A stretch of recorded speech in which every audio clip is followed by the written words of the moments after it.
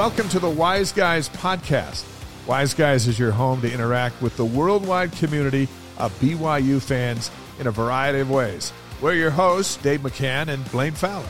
What you're about to hear is the audio recording from our weekly live broadcast. We invite you to join us for the show live every week to chat with us and with other BYU fans. You can find the schedule and watch live at wiseguys.com. That's ysguys.com. Thanks for listening, and go Cougs.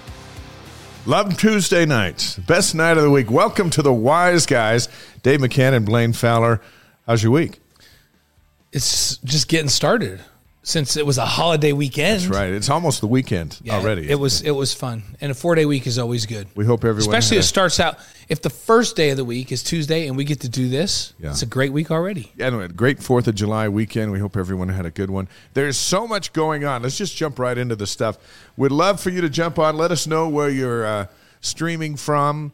And if you're just watching at ysguys.com, that's fine and cool, but we'd love to have you stream with us and ask us questions. So you hit the little purple button there, take you to Twitch, get you a free account, and then you're on with us. And you can say, what's going on with this college football realignment? I think it should be this. And be free with your opinions on what you think the Big 12 should do. But let's start right there with, first a teaser. Gary Scheide's coming up. BYU's first Sammy Baugh Trophy winner. Mm-hmm. He's going to join us live from Minnesota, where he's been fishing all summer. That's right. And so we have some fishing pictures. Is he going to actually catch a fish while he's talking to us? I don't know. I'm not sure how that's going to happen. Is he going to be lakeside or streamside, or is he just going to be like in a room? I hope he's just somewhere with really good Wi-Fi. I'm not sure. Yeah, he's probably going to be in a room. One time we're going to go do a remote and go fishing with everybody.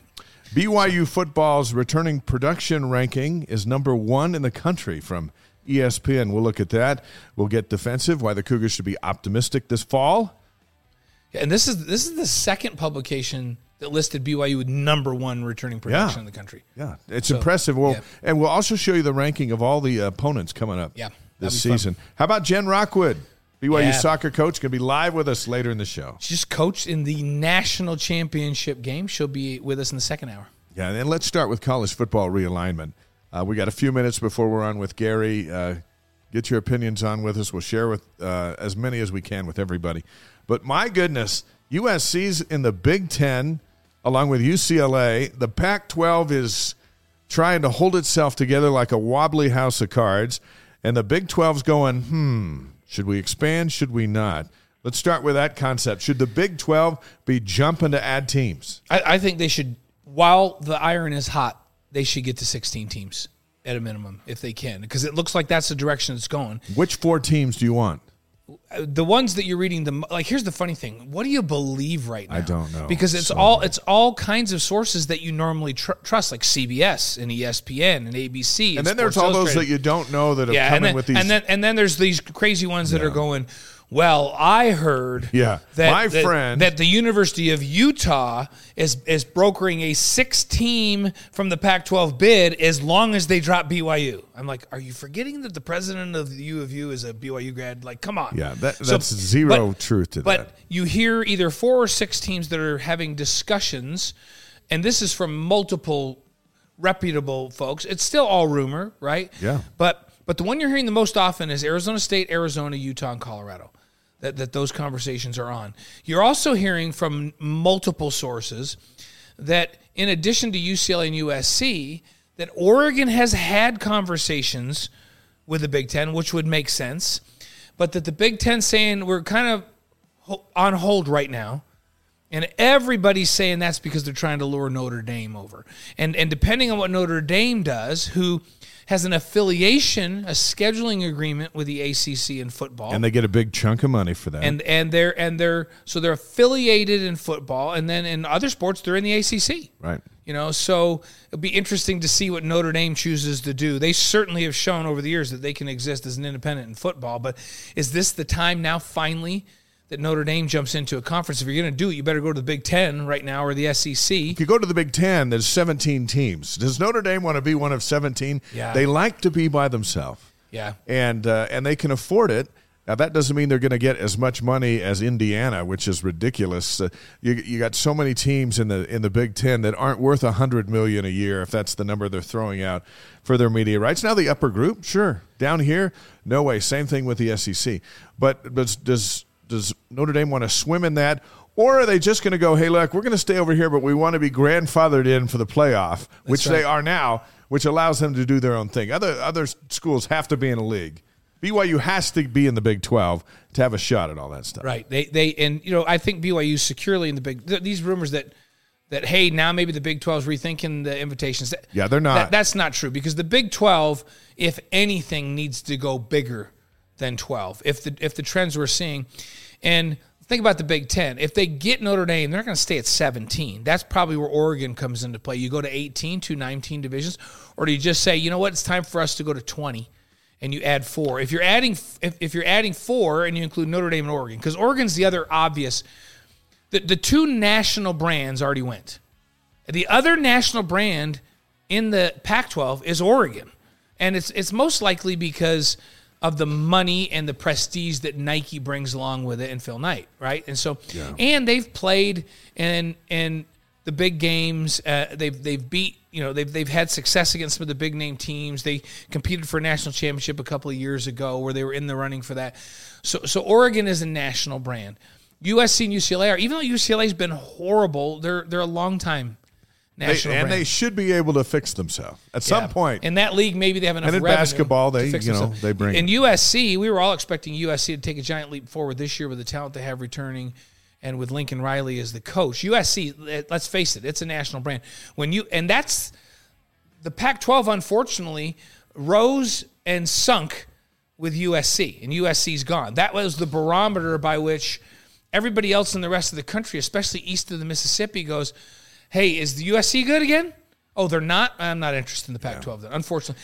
Utah's the better team than any of those in football the last several years, but that's not what this is about. This isn't about who's good and who's not good. No. This is about who's a national brand and who's not. And history, if it's taught us anything when it comes to this, it's that these country clubs, which BYU is now a member of the Big 12 Country Club, they like to keep the money to themselves. Why did BYU not get invited a few years ago? They just decided, why are we sharing the pot?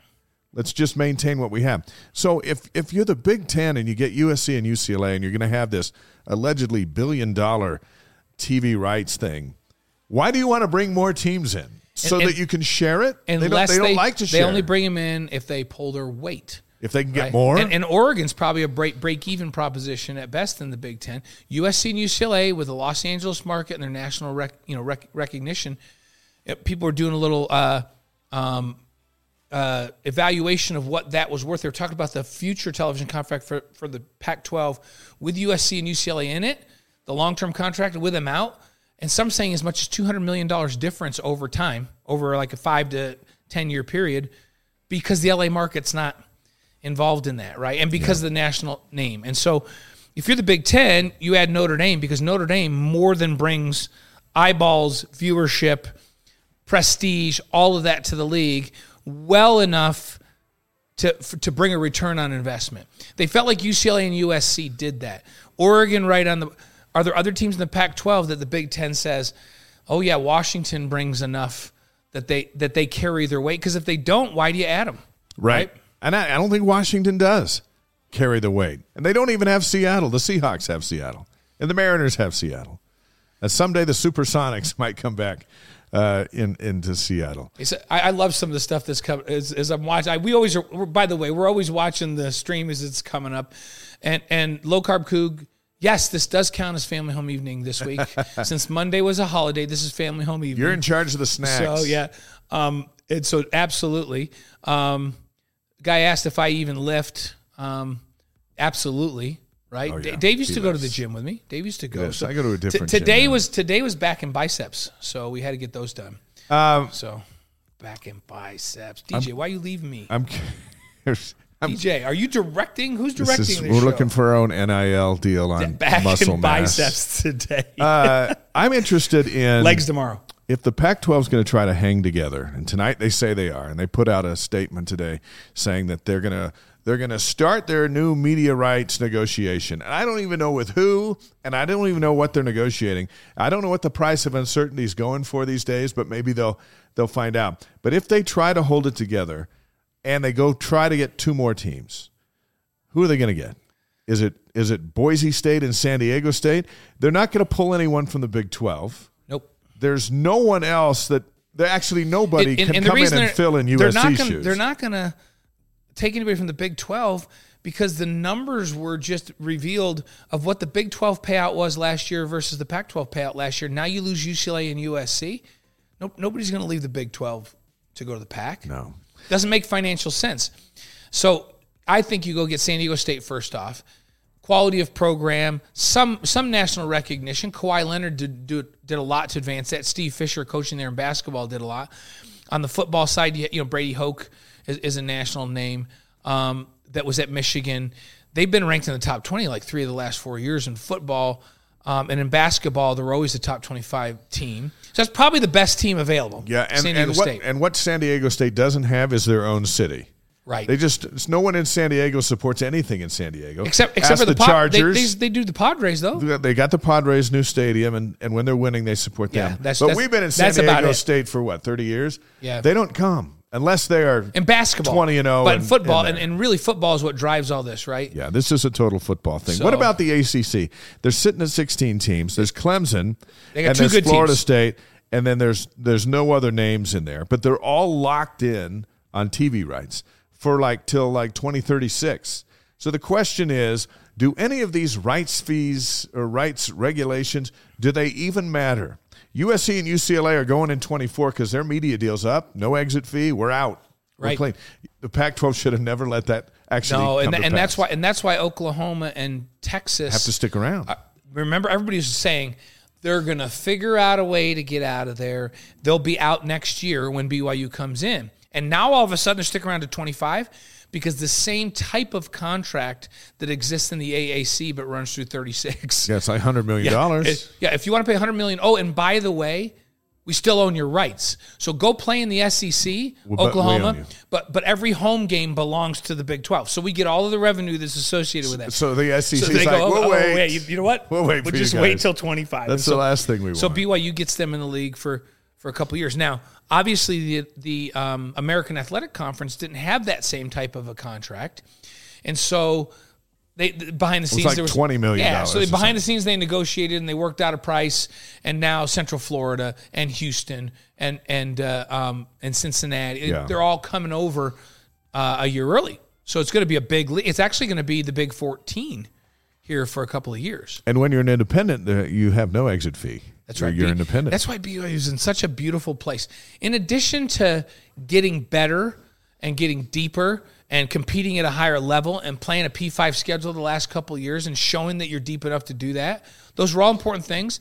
But maybe the single most important thing is, hey, how about not being encumbered with any sort of contract, and every game that you even signed to in the future had an out if you got into a league. Yeah. So Big 12 goes, not only is BYU a national brand, which they are, more than any of the teams left in the Pac-12, they're a national brand. Sorry, whoever. Sorry, Arizona State. They are. With the exception of Oregon, possibly, who would ride. But they're more of a national brand than anybody other than Oregon, UCLA, and USC left in that league. And they don't have any problems. Like, hey, come right away. Come on in. Yep. TV contracts, the SEC is with ABC and ESPN starting in 2024. They're leaving CBS. Big 10 has Fox and ESPN.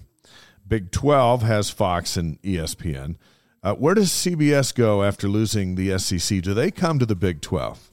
I don't think they're going to come to the Pac-12 because they're not interested in 9 p.m. games on the East Coast. Right. They're interested in Saturday afternoon, game of the week like they've done with the SEC. But they're a player that all of a sudden has some room. They have some money to spend, but they're not going to throw out $1 billion.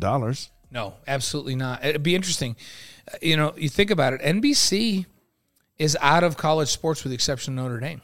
Yeah. They just said this bidding war that ESPN created. We got the Olympics. We got other things. Yeah, we got things going on. And you worked at NBC at the network affiliate. I worked with NBC for a number of years, and we would talk to the people in power there, to the executive producers and coordinating producers of sports, and they're just going, you want to know what?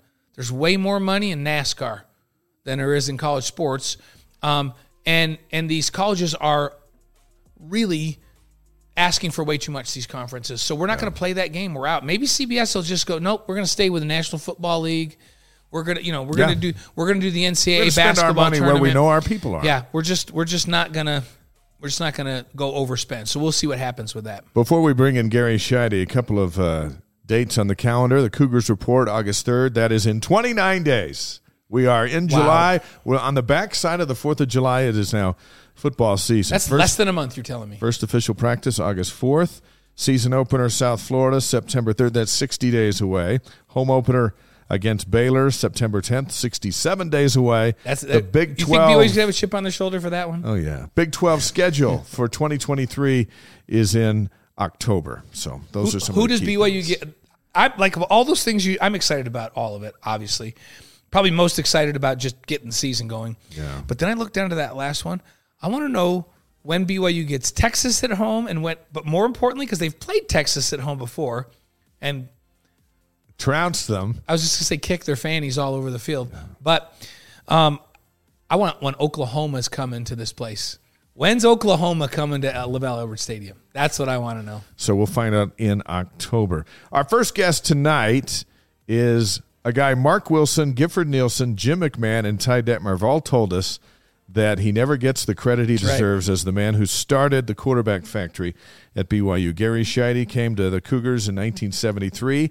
For LaVell's second season, he came to throw the football, and a year later, he won the Sammy Baugh Trophy as the nation's best quarterback. Also, the school's first All-American quarterback, and led BYU to the first WAC championship and the program's first bowl game.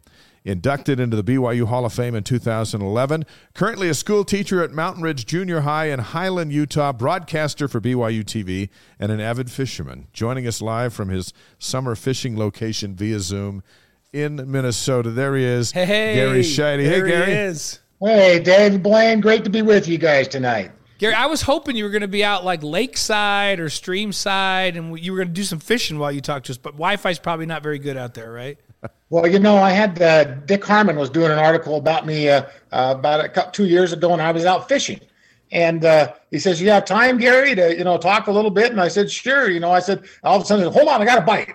And so we had to go through the catch the fish type thing. But so Dick and I had a wonderful conversation in between catching fish. I love it. Every summer you go back to Minnesota after the last baseball game on BYU TV, and then you fish. And we've got some pictures that we're going to put up of here. We're looking at them right now with these your guys brother are not Greg. Messing around. Those are some giant fish. What's the biggest fish you've hauled out of that lake?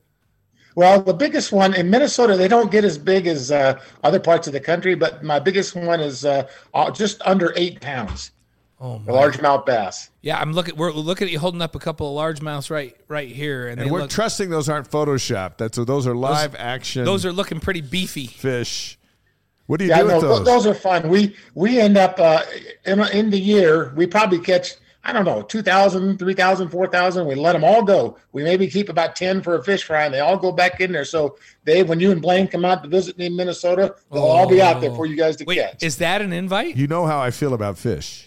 If you guys come together, and we're right on it. We're right on the golf course there. So come together, and that's an invite. Can we play golf and fish? Absolutely. You got to make that decision, though. I'm talking golf, about fish, and eat steak. Can't we golf one day, fish or get up early and fish and then golf? Can we do that? You can do them both the same day, but the hardest decision is there's about 100 lakes in Otter Tail County. You got to decide every morning which lake you're going to go to. That's after golfing, so it's a tough decision. I love it. I want to know if Gary can cast as well as he used to throw. We were talking to Gifford Nielsen the other day, Gary, out in the parking lot, the country club, and we told him you were going to come on the show with us. And Giff says, "Oh man, I remember when I saw Gary throwing." He's like, I was thinking, that guy's Joe Namath right there. That's Joe Namath. So he felt like your release was so quick and so much velocity on the ball and accurate that he compared you to Joe Namath. That's pretty awesome. Well, it really is. And Giff's a great guy. Giff was redshirting when I was there, and you could just see the talent that he had. And it's just incredible the number of good quarterbacks that BYU has had, and the string that went together. And everyone that's thrown a pass from a BYU quarterback standpoint is part of our BYU club. And I remember one day, Blaine, we had a get together with Coach Edwards. We were having all the dinner there with the LaVell, and we were standing around. All the quarterbacks were together, and you were doing some interviews with a bunch of players there for some radio or TV show. And as we're taking pictures, every one of us said, "Come on, Blaine, get in this picture. You need to be in here with us." And so we brought you in, and just to know every quarterback, just like you're part of the group. Yeah, and I got to say that these guys are the legends, right? And they're good to us guys that, I might go out and complete 5 or 7 in the game. Gary would complete that in a series. He completed it in a series. Now, Gary, Lavelle was there when you were inducted into the BYU Hall of Fame, but he was also there in the early 70s when you were at Antioch playing high school football. He came down to recruit you, and you told him thanks but no thanks. Who tells Lavelle no? Tell us about that story. Yeah, it was very interesting. The coach came to my high school, and he told me he was from Brigham Young University. And I spent less than 1 minute with Coach Edwards. I was on my way to something else, and I said, Coach, I appreciate you coming by, and it means a lot to show interest like that. I says, but I'll be honest with you, I've never heard of your school. So, and then he went on his way, and that was our first conversation. And then fast forward to a couple of years later, after I played in junior college, this time he makes an appointment. He comes to my home, and he visits with my mom and my dad. And he brings Coach Whitbeck out with him. And after we got done, we had dinner at our house. And after we got done, my mom said, Gary says, I really like Coach Edwards. You need to go visit that school. And that's why awesome. I went down there. Now, Patty Edwards told me that Lavelle must have really believed in you, or he would have never gone back a second time. Yeah, that's the thing. I remember when Coach Edwards, and I asked if he would induct me into the BYU Hall of Fame. He said, sure, he would. And he came in and he got up to talk, and he says, the thing about this, Gary, he says, if you weren't successful, I was going to go to the past. If you were not successful, he says, both of us would probably not be up here right now. And I may have only had a 1-year stint there at BYU. So it meant a lot to get the passing game going at BYU. So you come up to BYU. You don't know anything. First of all, you didn't know anything about the school 2 years previous. And you didn't know anything about the predominant religion there at the time. And on your recruiting visit, did we get this right? You attended a family home evening on your – because we're calling tonight family home evening since yesterday was a holiday, by the way. But yeah, that's exactly right. And you know the situation, Blaine, when you're recruited to a school, they usually set you up with some girls for a date, and you go out and do something together. And so I went to BYU, and the same thing happened. They set us up with some girls, and we went over to somebody's house, and we all sat around, and then someone said, okay, who's got the opening song? And then who's got the opening prayer, and who's got the lesson? And we sat down, and we had a family home meeting with all the recruits and the girls there. And I could not believe it, how nice everybody was. And it was wonderful. I loved it. And when I went back to California, when I was all done, they said, what are some of the things you did there? I said, we had a family home meeting. They said, what's that? I said, I'm not sure. I said, but everybody was together. We had a lesson. We had treats, and everybody was nice. So you come to Provo after all of that, and but you're still learning some of the little intricacies of the church on Fast Sunday. You didn't know what Fast Sunday was, but you found out. Yeah, well, my roommate and I, John was a devout Catholic, and so we came up together. I talked him into coming up with me, and we go down to the first Sunday of the month, and we're pulling on the door, and the door's locked. And we looked at time, and it was time to, it should have been open. And we hear things like steak conference, we thought, well, we'd go and get a steak or something, but no, it wasn't a steak dinner. So everything we learned was totally new. And when they put us we had to take a religion class. So we took the Book of Mormon class, and we took it from Mr. Ledbetter, who was a Methodist minister that had joined the church. So he understood all of us players that were not members of the church and treated us really kindly and nicely. And we just learned a lot over time, just with all the great people there at BYU. So there's that going on, and then you start throwing the football out on the field, and over 2,300 yards and 22 touchdowns in 1973, and nobody has seen anything like this before.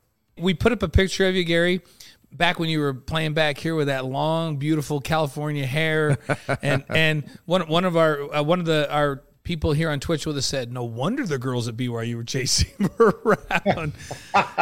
Yeah, well, it was one of those things where I'd never heard of a hair standard before. Up in California, nobody had their hair short, and Lavelle kind of told me, he says, "Don't worry about your hair. We'll work that out." But that, I love that. Hair, don't worry about that. We'll work that out. You just keep throwing it. You just keep throwing the ball and let it making us win, and we'll forget about a couple of those things. And so Lavelle was just, he was just very, very workable. I know I got turned into standards with my hair, and I got to know the guys in standards, and they would just say, Gary, just don't use your card to check out things, So your first wins against New Mexico, 56-21. But in that game, Jay Miller, your receiver, caught 22 passes for 263 yards. 22 passes in one game. Were you targeting him on every single play? No, well, what happened is they ran the wishbone. And, when you're playing a team with a wishbone, you want to just score. And so they would go 3 yards, 3 yards, 2 yards, 4 yards, 3 yards, punt.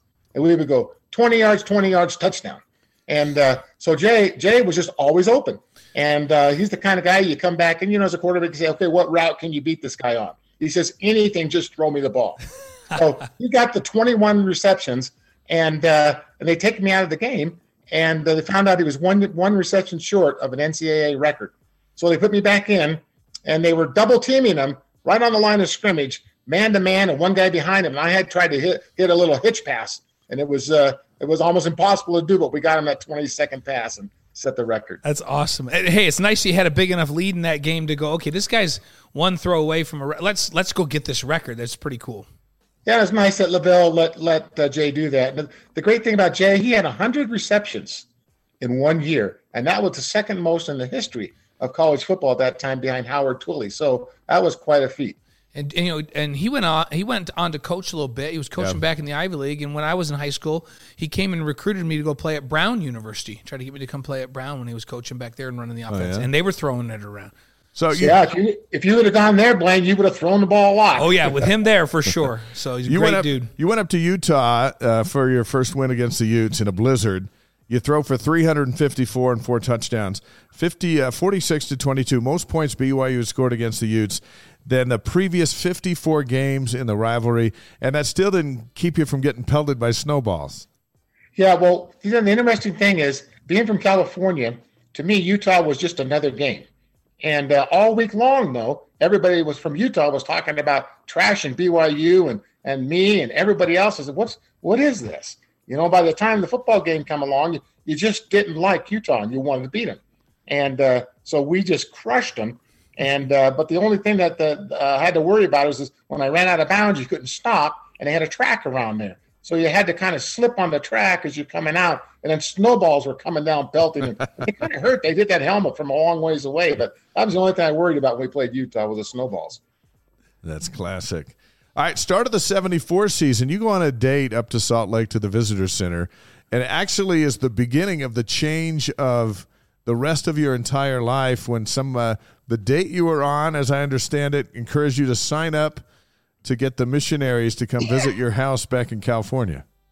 Yeah, that's true. And I kind of hesitated because I thought, well, the odds of them getting this information and coming to see me in California before summertime was out had to be pretty low. So I said, what the heck? And I said, I'll sign up. So I signed up for the missionary lessons. Well, I got home left on a Saturday, got home Sunday. On Monday morning, the missionaries are knocking at my door. And I says, I can't believe it. I said, how did you guys get this information so quickly? And they said, what information? And they just happened to be in the area at that time. And it was just a chance meeting. And so we went down and I ran them through the gauntlet with a lot of questions. And it took a little while. It took a lot of the summer to get me to come and believe. But they were great. And all the players on the team were helpful in answering questions. So it really just changed my life. There's no things that are by chance, Gary. Those guys showed up for a reason. We know that. So yes. Hey, I really believe that. Yep. You start the 74 season 0-3-1. This was going to be the big season. You're a senior here now. What is going on? And then you turn this season into the first conference championship and the first big bowl game for BYU. So what happened between 0-3-1 and the rest of the way? We lost our offensive coordinator, Dewey Warren. Dewey was played for University of Tennessee and played with the Cincinnati Bengals, and he was just a very knowledgeable football guy. He left for another job at the end of our senior year. So we had a new offensive coordinator, and we were putting in new different plays that he liked and was successful with, and it just wasn't working. Our offense was not geared to the offense he had in there. So after the third game, Coach Edwards sat him down. He sat us down. He says, we're going back to our old offense. And here's what we're going to do. And Gary, you're going to work with J.D. Helm, and who was the offensive running back coach, and Coach Painter, and we're going to go to the old stuff. And we sat down and we just drew up the plays, the old stuff, and went to the old playbook, and we started throwing the ball. And we had running backs coming out of the backfield, tight ends, running delays. We had, 5 guys on routes, and it was like the old days. And we came back to Colorado State. We're ahead 33-27. We just stopped them. We got 6 seconds to go in the game. You just take a knee and the game's over. Well, I try to take a knee, and the ball misses my hands. Goes down to the bottom of the pile. They recover the football with 2 seconds left. They throw a post corner to Willie Miller. He scores. The score's tied 33-33. Now they go onto the field. They get a 15-yard penalty. They miss the extra point, and it's a tie. Oh, and ever since then, we threw the ball, and it was a different team. So that's the tie. That's crazy. Yeah, it's 2 seconds, and we can't hold on the ball. And then I go to the ball the next day, and Paul James is saying, Gary, we have you here. What happened out there? I really couldn't tell him the truth about what the middle linebacker told our center, Warren Olson, what he's going to do to him and all that kind of stuff. But I never got the ball, and it just didn't work. But anyway, we didn't lose another game in the conference. So then you go on and play in the 1974 Fiesta Bowl against Oklahoma State down in Sun Devil Stadium in Tempe. You're leading 6-0. Things are looking great. I'm watching this game from home.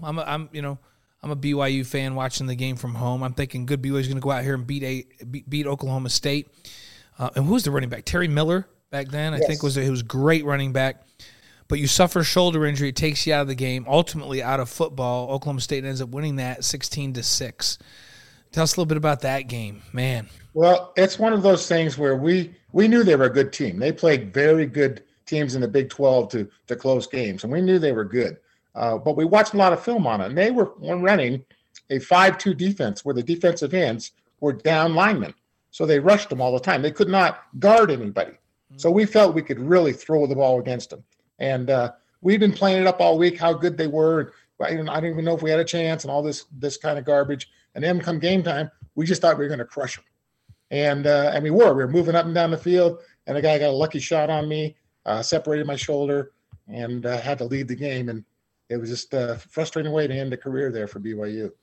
It changed your career, too. Bill Walsh, a lot of people think of Steve Young and Bill Walsh. Bill Walsh came after you first and drafted you to the Bengals. But that summer with that shoulder and the arm, it just never got right.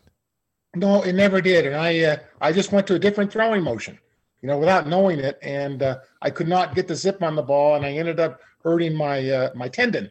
And it's the one where they do the Tommy John surgery on your ulnar tendon there. And I just could not throw the ball. I could not get the zip on the ball. And they didn't have the Tommy John injury there, the Tommy John surgery at that time. Yeah. So I just ended up, I just couldn't throw. And on the last cut, I made the team, but the last game, preseason game, a safety got hurt.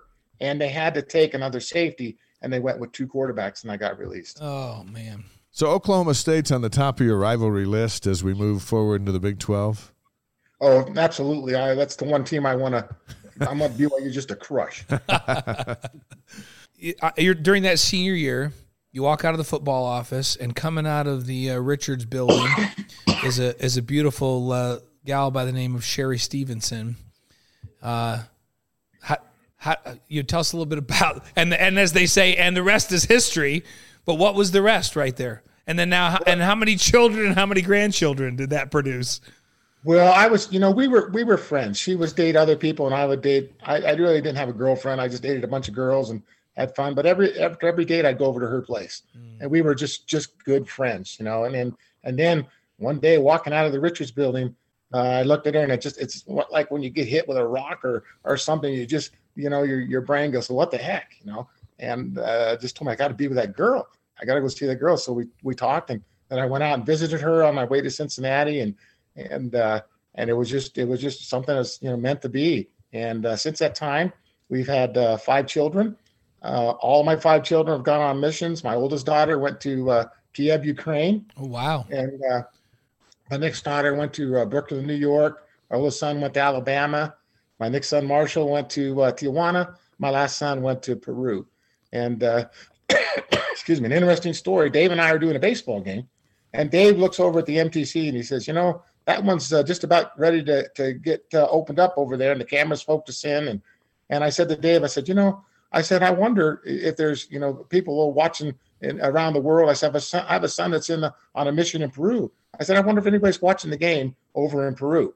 And so I get home that night, and I look at my internet and look at my email. There's an email message. Gary Scheide, I just want to let you know that I had a meeting with your son's mission president today, and there's a number of us that watched BYU baseball and other sports on Roku here in Peru. So what you guys are doing now with the Wise Guys and all your broadcasts with football and basketball, and also we do baseball and all sports, people all around the world are watching that, and BYU is an example for everybody all around the world. I'm going to read you a quote from Mark Wilson. When you were playing at BYU, Wilson was a high school quarterback just outside of Seattle, and he's watching and reading what you're doing, and he told me, quote, everyone assumes that I came to BYU because I was an LDS kid. I came because Gary Scheide led the nation in passing, and I wanted to do that too. That's the reason. If it wasn't for Gary, I probably wouldn't have come. Yeah, that's really special. I think the world of Mark and all the guys, all the quarterbacks. They're great guys, and that's the way I was. When I heard about how Virgil Carter had come here and gone to the NFL, that made a difference. At least someone had done it before, but nobody had ever won a conference championship. No one had ever taken anybody to a BYU bowl game. And I thought, well, this is what I want to do. I'm gonna kind of see if I can be the leader here and take them to the next level. And fortunately enough, because of our defense, we were able to do that. Our defense was tremendous, and I just took the credit because I was the quarterback. Here's another quote from Mark. Yeah, so Mark also said, quote, who knows what would have happened if Gary hadn't come to BYU? Would Lavelle have stuck to the passing game? Would Giff have developed in such a great quarterback? Would I have come? Would Jim McMahon have come? Doug Scoville, Mike Holmgren, Ted Toner, Norm Chow. Would those great offensive-minded coaches have come? It's all so interrelated and so fragile. And the reality is it all goes back to Gary, end quote. Well, that's pretty special. And it's like anything else, someone has to start a tradition. And I was just fortunate to be surrounded by great guys, great defensive players, great coaches, Coach Edwards, and to be part of that catalyst to get us to the first bowl game and led us to the next step. And it's just something that I think about often, and it means a lot to me to be a part of that great institution and to have been a quarterback and kind of lead the other guys to be able to achieve what they were able to achieve. It's special for me. Gary Scheide's with the Wise Guys here on this Tuesday night. Let's look ahead. Jaren Hall's getting ready for his junior season. What are you expecting out of him as the leader of this football team? Well, I just want him to be careful. He's such a great athlete, but he just avoid the risk, because if he can stay healthy, there's no question in my mind he could be a number in the first-round draft choice again. So I just say be healthy, Jaren. Be wise about stepping out of bounds. And he's got all the tools. He's a tremendous athlete. And if he's healthy, he'll be drafted in the first round. And BYU will be very successful this year. Gary, BYU, we people are saying to me, is BYU back in the quarterback business? And they look back to when you played. Had you not injured your shoulder, very well could have been a first-round draft pick. Hey, and with Tommy John surgery, would have played in the league forever. Yeah. So then you give way to Giff, who's not a first-round draft pick, but drafted after he got hurt and played a number of years in the NFL. And then we went as a university on a string where you go Mark Wilson, first-round draft pick. Jim McMahon, first-round draft pick. Steve Young would have been the number one overall pick in the NFL draft, but instead he went as the number one overall pick in the USFL draft before the NFL draft, but he absolutely would have been the number one pick in the NFL draft. So we'll just count him as a first-round draft pick. 3 in a row. And is BYU back in the business? You just have Zach Wilson, a first-rounder. If Jaren Hall's a first-rounder again, are we back to the good old days? Well, I hope so. And you know how it is, Blaine. The reason, probably one of the main reasons you came to BYU is because of the success of the quarterback. And you were an awesome quarterback yourself. But I think everybody that sees success at one position wants to be at that position because that's BYU throws the ball. So you're going to have a chance to go to the next level. And I just think one good quarterback leads to the next one. And you've got the quarterback factory. Let's get that thing started up again where it needs to be. Couple more questions before we finish up. Speaking of starting, your first start in high school, you're at Antioch, and you're taking on Ignacia Valley. You complete all 12 passes that you threw that night, 6 to your team and 6 to their team. In true Scheide fashion, you rally the troops, you win the next 9 games. But your first game out, you threw 6 picks, but you had the tenacity to go back out again. Where did you get that? Well, it's one of those things where the funny thing is, Dave, when I got done with that game and we lost, I was the only one that went over to their sideline, and I was shaking their hands and telling them, good game. And my mom says, look at Bill, that's my dad's name. Isn't Gary, just a great kid? Look at, he's the only one over there in his team shaking their hands. And my dad looks at her and says, well, he's probably got more friends over there than he does over here.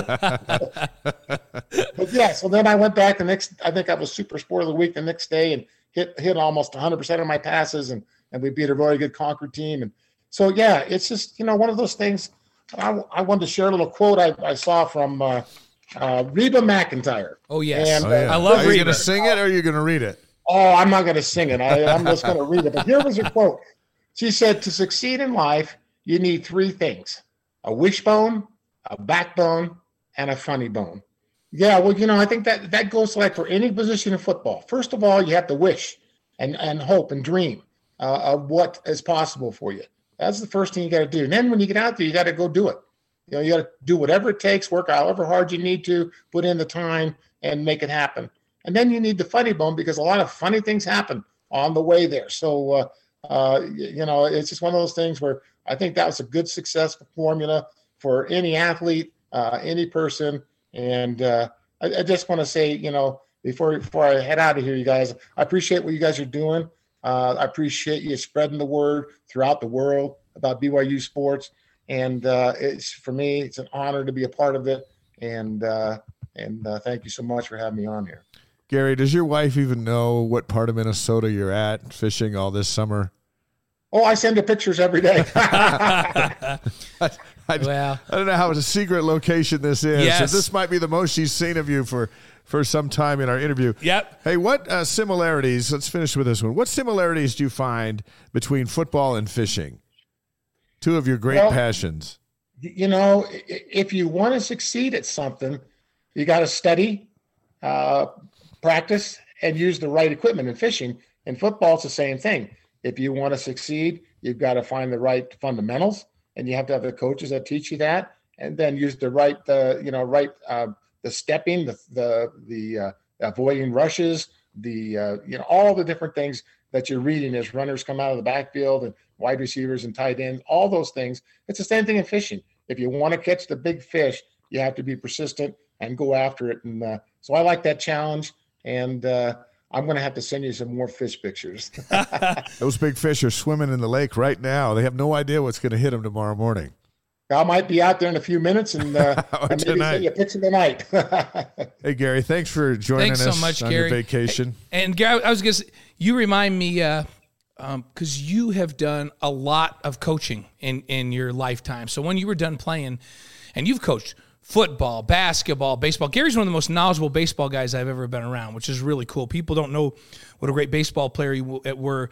But we were Dave was hosting the other night the Stadium of Fire with Tim McGraw. Yeah. And he finished up with the song "Be Humble and Kind," and one of the lyrics in it is "Don't take for." So it says, "When you get where you're going, don't forget, turn back around and help the next one in line. Always stay humble and kind." That's you.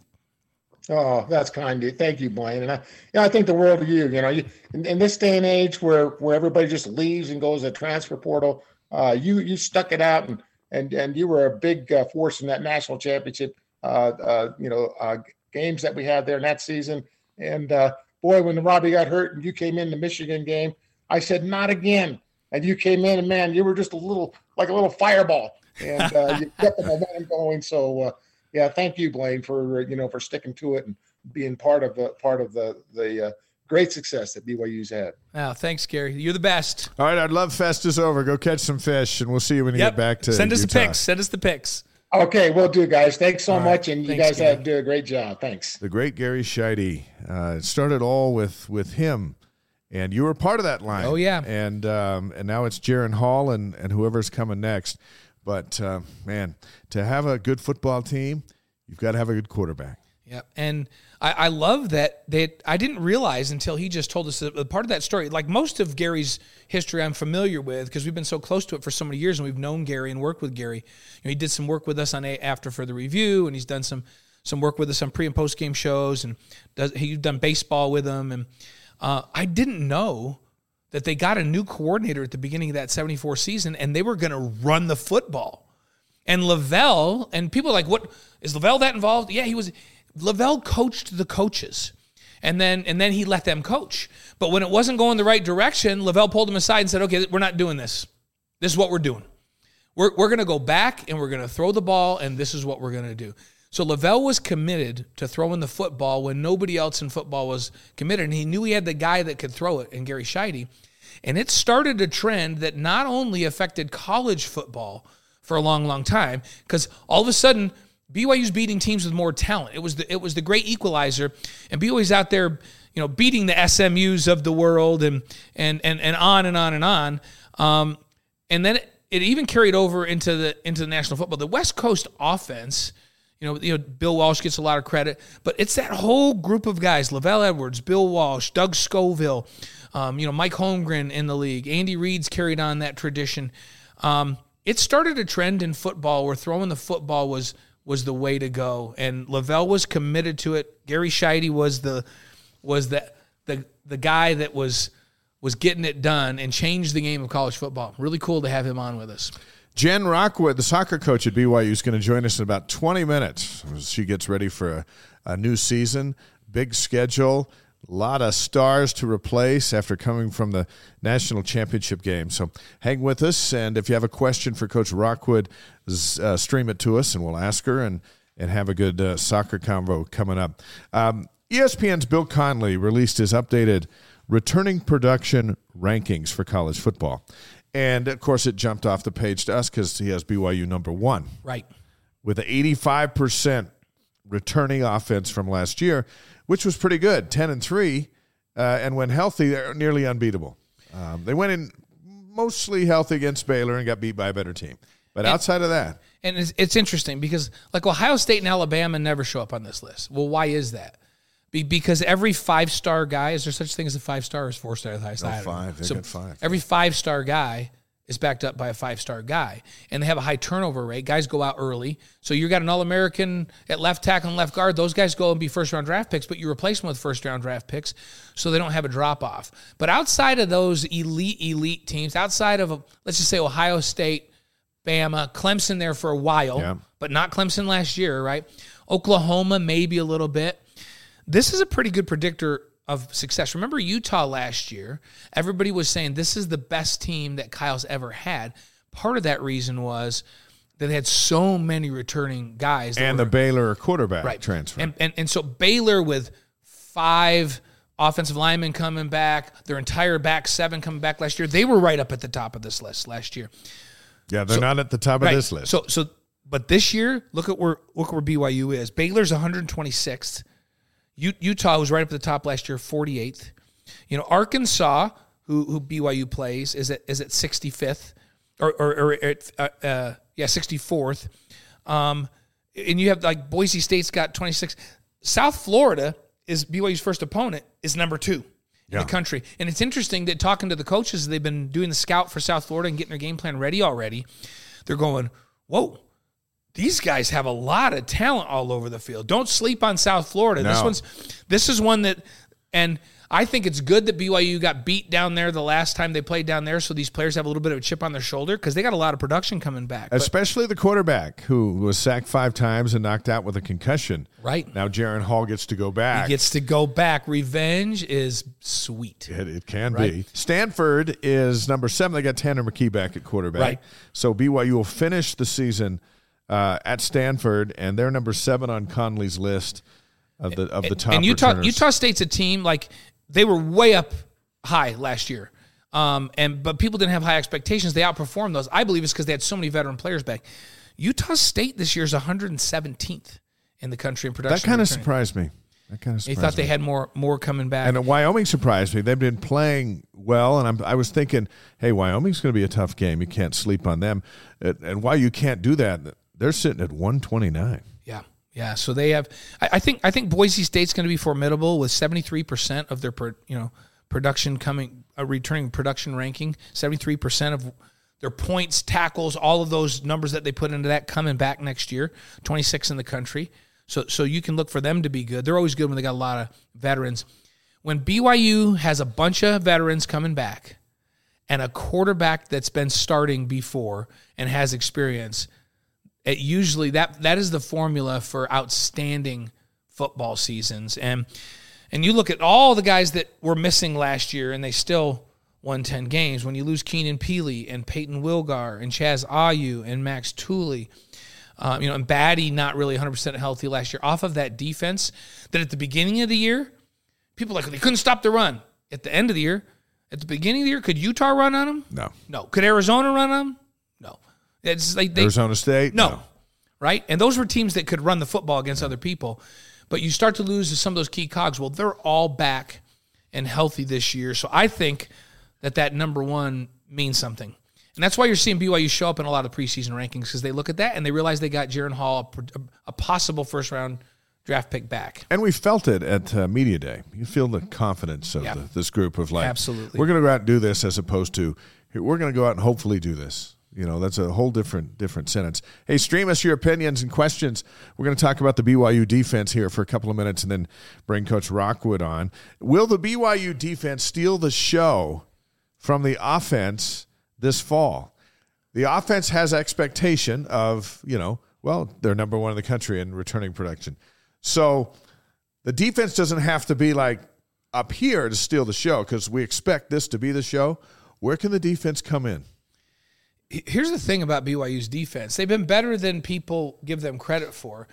And we always used to say in the olden days, but any good defense coach will say, you know what? It's not so much about total yardage that we're giving up or where we're ranked in past. It's about scoring defense. Like, if you manage points, then you win games. And that kind of watershed mark has always been 21. If you've got a decent offense and you hold a team to 21 or less, you should win the game, or it's the offense's fault. Right. In today's college football environment. And for the most part, they did a pretty good job of managing points. Even teams that had big yardage, they managed points. There's a couple of exceptions, like Virginia, where the thing just was crazy up and down, and Baylor, where they really got schemed and beat up a little bit because they were shorthanded. But outside of that, they managed points pretty well. Last 2 years, the team's 21-4. 16 of those wins came when holding opponents to 20 points or less. That's exactly what we're talking about there, right? 5-4 when allowing 21 or more. Interesting. At Coastal Carolina, number 14. At the Big 12 champ, Baylor, Boise State, and UAB, Those are the four losses. 4 losses. 5-0 against the Pac-12, Arizona, Utah, Arizona State, Washington State. Those 4 teams held to 19 points or less. Right. And I'll tell you, the one that, because Arizona, Utah, and Arizona State, they were still relatively healthy at that time. They played Washington State fairly depleted and held them down. And Washington State was pretty good offensively last year. And they had their starting quarterback in, which he didn't play a lot of games. He played that one. It was one of the most impressive defensive efforts for BYU, I thought, all season long. I was most impressed with Virginia, not because of the first half. And we sat there and watched BYU allow 35 points in the second quarter.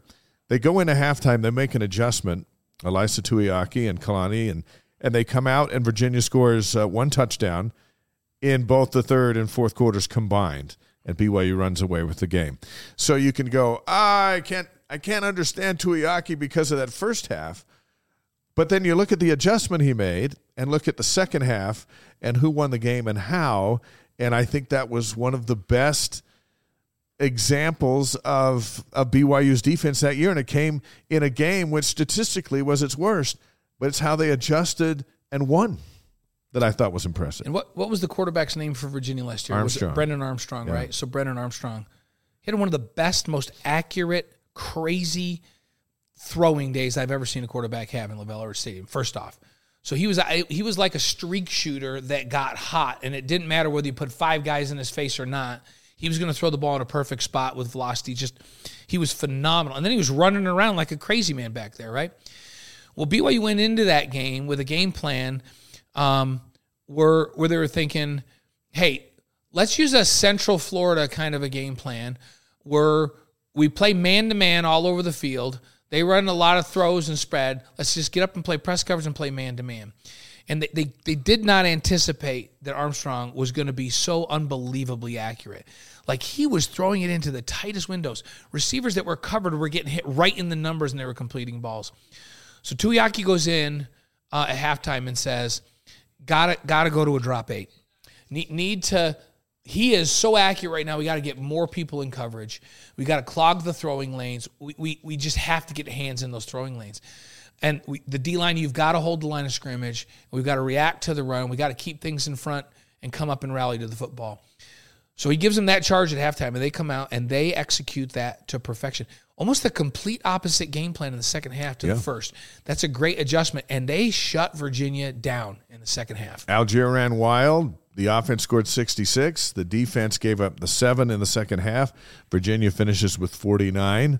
Way too many, but after what you just explained and the adjustment, it's like that's how you win games. You make an adjustment and shut down what the other team's doing right. When somebody does something you don't expect, there's some things that they might do that you go, okay, we can fix this next series. You get the defensive off and you fix it. There's other things that's like, listen, we're going to make a wholesale change in what our game plan was. You do that at halftime, and thank goodness BYU's offense was out of their minds in that one, right?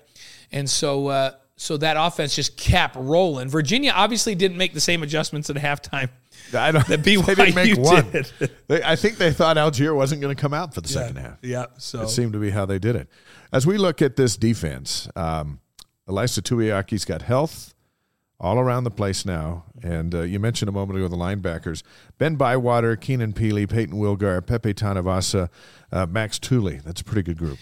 Well, I've been looking at Ben and Keenan as they've been working out and stuff. And Peyton, too. Ben looks like Hercules. Yeah. Keenan looks like, I don't know, what's another? He looks like Atlas, and Peyton looks like Thor right now. That's a pretty good lineup. And here's the thing. Peyton was always like a big, really fast guy where you're like, man, that's a big dude to be out to be moving that fast. He's got such great instincts. I think in his rehab process, I mean, he is cut. He is really, really looking lean, but he's still probably 240 and running great. And remember, he just had his shoulder cleaned up, so he's ready to roll. Keenan always looks like an NFL backer, and then Ben Bywater's gotten bigger and leaner and faster. Leading tackler from last year. He's going to be something in the middle of that defense. And Pepe, the Navy transfer, just has a knack for getting to the football and taking good angles. What I like about Pepe is he can play linebacker. But you can also put him on the line of scrimmage at the end, either a rush linebacker or put him in at D end if you need to. He's a really good pass rusher, one of BYU's best from a technique perspective pass rushers. So, well, Tyler Batty's going to be the lead pass rusher. At least that's what we anticipate from that defensive line spot. He's back healthy. Remember, he's been nicked up the last 2 years, whether it's a hamstring or an ankle or whatever. So going into camp anyway, he's going to be full speed and ready to go. Batty, and then there's like 9 guys or so it feels that have experience on the defensive line. Yeah, so I mean, just to go through some guys, and all these names you're going to go, oh yeah, I forgot about that guy. He played. So a bunch of experience coming back. Earl Tuioti Mariner, who's about 290 right now, coming back. Blake Mangelson, who really came on at the end of the year. He's put on some weight. He's just going to be a sophomore this year. He's up to 270 now at 6'5". John Nelson, who I think is a real sleeper and is going to be really, really good at 6'4", and he's up to 275. These guys were like 255 last year, Nelson and Mangelson. You watch how they step. We know about Tyler Batty, but Alden Tofa has played a lot of snaps. And he's at 272 right now. Fisher Jackson is I feel like 1 year behind Batty. You know how Batty just kind of came on last year? I think this is Fisher Jackson's year. Yeah. And he's got that kind of long edge rush kind of body at 6'5" and 250. But how about Gabe Summers? He's taken a bunch of snaps. He's a 300-pounder. Lorenzo Fautea's back at 300 pounds playing inside. It's like an army of guys up front. And Caden Haws. Remember, Caden got nicked up a little bit, but Caden was a bulldozer in there at 320 pounds. Josh Larson's 300 pounds playing inside. And Atanase Mahe, we forgot about him. Yeah. He was playing a couple years ago and doing a phenomenal job and had injuries last year. So he's back at full speed. They may have more D linemen than offensive linemen. It's what people are going, well, what are they going to do in the D line? And I start to read names. I'm like, that guy played, that guy played, that guy played. But he was a freshman. He was 250. Yeah. That guy was a sophomore. That guy was injured. That guy was coming off of an injury. When I read through that list that I just went through with you, all of those guys can play. BYU is actually in good shape on the defensive line, and some of these guys are going to grow into those positions. I think Batty, if he can stay healthy, is going to have a phenomenal year. I think Fisher Jackson's going to have a breakout year. But there's a lot of size. You think, oh, BYU they just seemed a little undersized. Summers is 300. Fautea is 300. Then you've got Caden Haws at 320. You've got Josh Larson at 300. You've got Mahe at 310. There's plenty of size and plenty of strength on the inside of that D line, and if they, now they've got depth. They've developed depth over the last couple of years. These guys have grown into the position. I'm not concerned with D line coming into the season. Secondaries loaded with experience: Caleb Hayes, Malik Moore, D'Angelo Mandel, Jacob Robinson, Micah Harper, Caleb Christensen, Gabe Judy, among others. Some newcomers in there. It'll really be the battle for. There's only so many that can go out there at the same time. Yeah, and I'll tell you who really played well down the stretch was Ammon Hanneman. Yeah. Remember, he just kind of came onto the scene down the stretch. And it's like, whoa, this dude can play. He could start a strong safety for him. 200-pounder, keeping the Hanneman family, tradition alive. Because I think he has a chance to be really good. And Micah Harper wasn't healthy. He's back. You just have so many names of guys that have played. I love Jacob Boren's story. Yeah. Because he was over on the offensive side of the ball, and he was playing slot receiver. He's arguably, I don't know, I'm going to try to think who's going to say this isn't true. What players, I think he's certainly the quickest player on the team. He might be the fastest 40 on the team, Boren. He's like lightning fast. Great feet. But they were so deep at receiver last year that the defense said, hey, if he's not going to play a bunch over there, kind of like the offense when Algier wasn't playing a few years ago, and the defense said, we'll take him. We'll have him play over here at linebacker for now, and then eventually he went back and he should have never come over to defense, by the way. But Boren, they said if he's not going to play over there, if he's that deep, we think we could play him over here.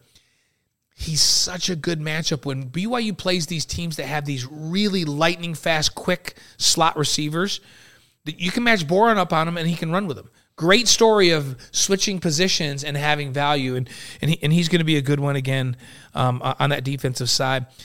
They've had a lot of guys step up. They have some new transfers that have come in. They're going to be really good. So the goals for the defense, and remind you, Jen Rockwood's coming up here in just a few minutes, BYU soccer coach, and we'll talk about the other kind of football. But let's stay with the defense for a moment. What are the goals for this group that can keep BYU in the top 15 moving forward against an aggressive schedule? They have to significantly improve at stopping the run, even against teams that don't like to run. Yeah. Like, I don't care if you're playing Washington State and they're throwing the ball 55 times. If you can eliminate their ability to run the ball, you can keep points down. And remember, they had a good running back this last year, and BYU did a pretty good job against him. And that's on Medward One just said, I hope the linebacker core is ready. If they're all healthy and ready, it's on them. Yeah. Your run stopper, a D-line has to control the line of scrimmage, but backers make tackles in the run game. They're the ones that play downhill. It's a great group if they stay healthy. They need to stay healthy, get their mojo back like they were at the beginning of last season. That's the number one thing in my mind, is to stop the run. And why do I say even if you don't want to run? Spread teams, when they get down in the red zone and everything gets tight, if they can't run it, they settle for field goals a lot. And so when you're playing against these teams like that, let's say Oklahoma, that throws it all over the place, Oklahoma also runs it really well when they get in short yardage and they get down next to the goal line. That's why they one of the top teams scoring in the nation. If you can keep it so teams can't run it at all, they might throw a bunch of yardage on you, but they don't score and you win games. Number one, stop the run, even against throw teams. Hey, DJ, will you put up our after further review graphic? That's coming up. We want to hype it up. Stop the run, pressure the quarterback. Yep. How about get off the field on third down? Oh, third down. That was a killer. And we always talk about you want chain movers on offense. We had Chad Lewis on here last week. He was a chain mover. Yeah. 3rd and 7, Dennis Pitta, chain mover. Like all those great tight ends, chain movers. They convert third downs. On defense, you got to eliminate chain movers on the offense. You got to be able to lock down on third down and get off the field. And BYU at times last year struggled. And sometimes there's nothing more frustrating than having everybody covered on 3rd and 11 and not keeping your rush lanes on the defensive side and letting a quarterback escape the pocket and go run 13 yards for a first down. Those are backbreaking. That happened way too often on defense last year. Well, think about it. South Florida had the ball for 15 minutes more than BYU because of their ability to do just as you described.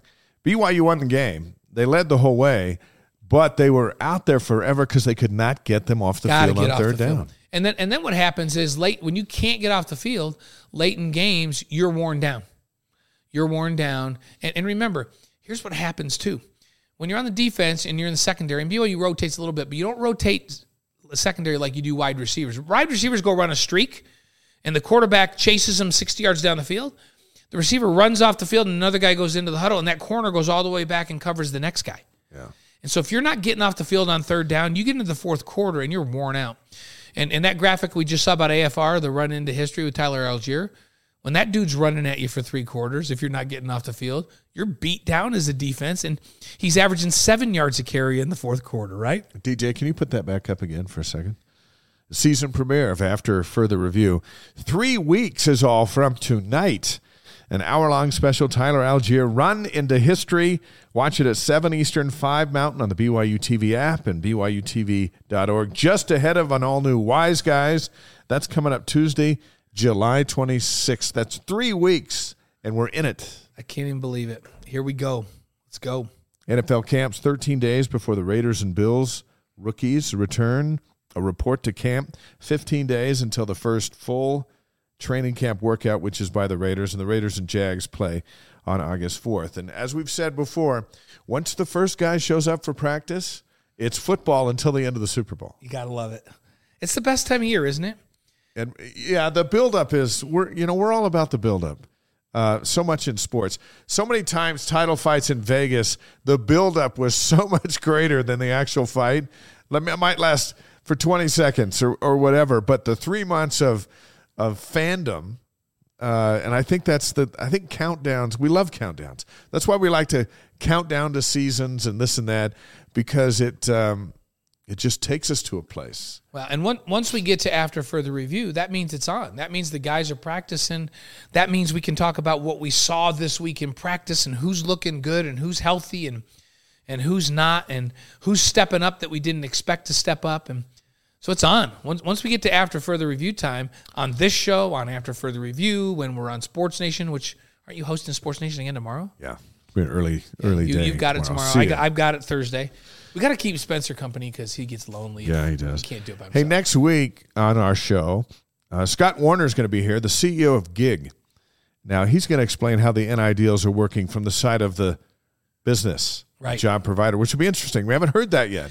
We've heard how it works from the BYU end. Well, now let's hear from someone who's given a bunch of money, and this is what they get access to. Right, and I'm interested to pick his brain a little bit because we understand that he really knows how it works and how the laws and regulations work in the state and other places. I'm interested to ask him is what just went down at Miami in this dueling. Here we'll give you an $11 million NIL deal. We'll give you a 9.5. The quarterback chooses a 9.5 deal because he says he likes Miami better than Florida, who offered him 11. It's a better fit, and 9.5 million is enough. I want to know if all that stuff was even legal. Yeah, and how social media has changed everything for these So athletes. it'll be fun. And he'll help us understand what BYU can do within the realm, and how the BYU is going to compete in that, and what they actually can do to stay relevant. We'll have a cold cereal debate as well. Yes. It'll be tasty. Oh, yes. July 19th, the governor of Utah, the former governor, the 17th governor, and Orem High School quarterback, Gary Herbert's going to join us. And August 16th, we confirmed this over the weekend, Maria Osmond's going to join our show. She loves BYU. She was here during the heyday, during your day. Yes. And I talked to her at Stadium of Fire, and she's locked in. Maria and I shared August 16th. Maria and I shared an agent way back in the day. Yeah. We had the same agent back in the day. That's going to be a lot of fun. I don't know if we'll be singing or dancing. We've been talking sports, but we'll hype that one up as we get closer. We'll definitely talk sports. And you know what? Marie's big into fitness and nutrition and all that kind of stuff too. So we'll leave that in a little bit, because I gotta lose some lbs. So What, for the season? And I don't know if what does Marie do? It's like Nutrisystem. Yeah, I don't know if she does. Maybe that's the answer for me. I gotta do something. Like I do all of these, all this working out. The main exercise that I'm not doing, that I'm neglecting. Do you know what it is? Abs? No, push-aways. Push away from the table. I need to push away from the table. Those are pull-ups. Those are pull-ups to the table. Push away from the refrigerator. That's push-aways are what I need to do. And maybe Marie Osmond has some advice for us when she comes on with us, and she can tell me how I can lose these last 10 lbs that I need to lose. Season tickets go on sale for BYU soccer to the general public tomorrow, starting at 10 a.m. Mountain Time. Cougar Club members, current season ticket holders, you can still buy yours tonight. Call the BYU ticket office at 801-422-2901. It's an amazing home schedule. We've got the head coach on with us live on the Wise Guys, Jen Rockwood. I'd say, Coach, you've really followed a legacy in the soccer program, but you are the only coach in the soccer program ready for your 25th season. Congratulations on all that. Welcome to the show. Hey, thanks a lot, guys. Yeah, we're super excited about this upcoming year, and season tickets go on sale. And I think we've already sold a lot, more than we have in the past. So it's exciting that we get such great support from Cougar Nation. Once in a while, I go over and try to act like a big deal and weasel my way in and sit up with the broadcasters. But I also have gotten tickets and sat up in the stands for a women's soccer game. I don't know of a better, maybe you do, of a better home soccer environment than we have right here at BYU. It is an amazing experience, is it not? Yeah, we're super fortunate that we've got this great facility and we've got the best fans in the country, for sure. And there's only a few venues across the country that I think pull in the fans like we do, that have that environment where the fans are really into the game. And, you know, I told the players that we make sure that we win. We play fun soccer, attacking soccer, score a lot of goals, and they just might come back and watch us play some more. So we've been fortunate to do that. And again, our fan base is fantastic. You know, we put a lot of kids through our camps where they get to come and meet the girls and want to come support them. And, you know, it's all grassroots a lot for us with our fan base. And we spend a lot of time trying to get to know the community and the fans, so they come out and support us. So, yeah, it's a fantastic place to view women's soccer. Our live stream's hopping tonight. A question from Laura. How are the new players looking, and has Big 12 been helping with recruiting here early on? Yeah, our new players look fantastic. We signed 8 girls for this fall. Obviously had to try and fill in some big shoes with Kayla and Cam and Cass and Grace and so many of our great seniors, moving on. And the great thing about this class is that 7 of the 8 girls graduated from high school early because they were so excited to get on campus and start working out with the team that we had them in January. So they got to play in 10 spring games, which is a huge advantage, I think, going in. We see them back. Everybody's kind of back in town. They're working camps, and they don't feel like true freshmen because they've trained with our team for 4 months. They've already been a student, and they've played in some big games. So really encouraged by the new additions that we're adding to the team this fall, for sure. Looks really good. You know, we had so much fun getting an opportunity to watch Ashley Hatch play at Rio Tinto for the U.S. women's national team. Was it last week? Yeah. My times, I'm getting old, Jen, so I can't. Yeah, me too. I have no recognition of time. A day feels like a month, but we got to watch Ashley, which was really cool. How much does that influence when you have somebody playing at that level that you've produced? How does that help recruiting and the level of player that you can go after? Well, I think it's huge. Ashley came to BYU and actually got her first cap while she was a senior. So our team had a chance to go to Rio Tinto and support her in her first national cap, probably 5 years ago or so.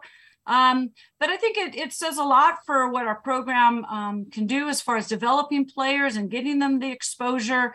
And Ashley's been such a tremendous role model for, players who are interested in BYU and coming. And she's just done such a great job. We're so proud of her. She's so fun to watch. She's worked so hard, and it's just so exciting to see all the success she's had at the NWSL level. And then obviously with that success has come her run with the national team. Well, now you have the Vaca twins who are on your current roster. They're off to play for Tonga's national team and try to get them qualified for the World Cup. Yeah, really, really look forward to seeing how they do. They went with that team, I think their senior year in high school. They had a chance to go participate in that, and now they've obviously had tremendous success at BYU and have a chance to go back and look forward to seeing about their experiences. And, Kayla Coulihan was off in Sweden playing with the U23s and actually has a reserve spot on the U.S. national full roster if anyone gets injured here in the near future. So, girls playing at that highest level is obviously great for us in recruiting and showing that we're bringing in great players and helping them develop to raise their game to the highest level. Okay, now I'm going to really put you on the spot, and you may figure out a way to answer this politically correct, but who's the best player to ever come through the program? That's a tough question. We've had some great ones, especially at the national level with Alicia Rose, all the experience that she had coming in. But I would say the year that Kayla had last season and help lead us to the national championship game, she was the top points person in the entire NCAA and a Hermann Trophy semifinalist. I think with all the accolades and what she's done, you kind of have to give a nod to what she's been able to accomplish, although we've been extremely fortunate, obviously, to have a lot of great players come through our program. The Painted Cougar has streamed on to say they just bought their season tickets. And also he has a question for when you look at the Big 12, which is another season away, what is the big atmosphere? Is there a program where you're looking forward to taking your team to? Oh, yeah, we really look forward to the Big 12 conference. And we've been very fortunate in the WCC, which is an extremely high-level women's soccer conference, with Santa Clara winning the national championship the year before last and then returning to the Final Four. There's great history. So I feel like our presence and our opportunity to compete in the WCC has really helped prepare the way for us to enter the Big 12 and go in expecting to have immediate success and start playing for that championship in our first few years. We're familiar with a lot of the teams. We've been to a lot of those places, have played a lot of the schools in non-conference. Right now, TCU has kind of been the top of the Big 12 over the last couple years, and they were obviously our opponents in the Mountain West back in those days. This will, I think, be my fourth conference as a coach at BYU entering in. But there's just a great tradition in the Big 12 in women's soccer, and we just hope that we can add to that. It's funny, when we're around, everybody pulls us aside and says, hey, Big 12, Big 12, Big 12, lots of questions. And they always say, which program at the university is most prepared to compete right away? I don't even hesitate. I go, our women's soccer team can compete with anybody in any conference right now. Am I right? Yeah, thank you. Yeah, we feel ready to go. I mean, it'll be new just because the new teams, the travel is going to be a bit tricky. Soccer is it's kind of a Thursday, Sunday sport. So that will really impact our conference schedule, where we'll be forced to play on Mondays. Obviously, happy that they're going to accommodate us, but that does make for some logistical issues that we'll have to learn from, more so than just the travel alone. But like I said, we've typically always played a very strong non-conference schedule, a very national schedule, and that's why we have seen so many of these teams over the years. So yeah, I feel like we're ready to go and compete. We don't want to sound overconfident, but we feel like we've prepared and that we're ready to take that next step into the bigger conference. Jen Rockwood's with us on the Wise Guys, 7-time conference coach of the year, 13 conference championships, 22 trips to the NCAA tournament, played in the championship game last year in a battle that ended with penalty kicks. This home schedule you got: Colorado, Alabama, Arkansas, Utah, Gonzaga, and Santa Clara. And that's just a few. Is this the toughest home slate that you've put together in your 25 seasons? Well, it's hard to say if it's the toughest, but we know that it's going to be extremely challenging for us, and that's the way we like it. We like to challenge ourselves.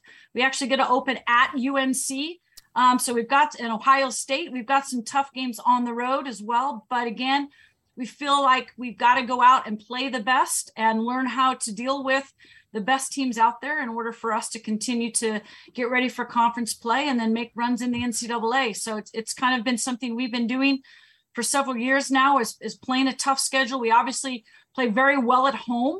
And so we love the fact that we get those quality opponents here on South Field on our campus, and look forward to the big challenge of it. Were you looking at the map when you scheduled North Carolina on the East Coast, then you go all the way to Fullerton on the West Coast, then you go all the way back to Columbus, Ohio for the Buckeyes before you even come home to play a home match?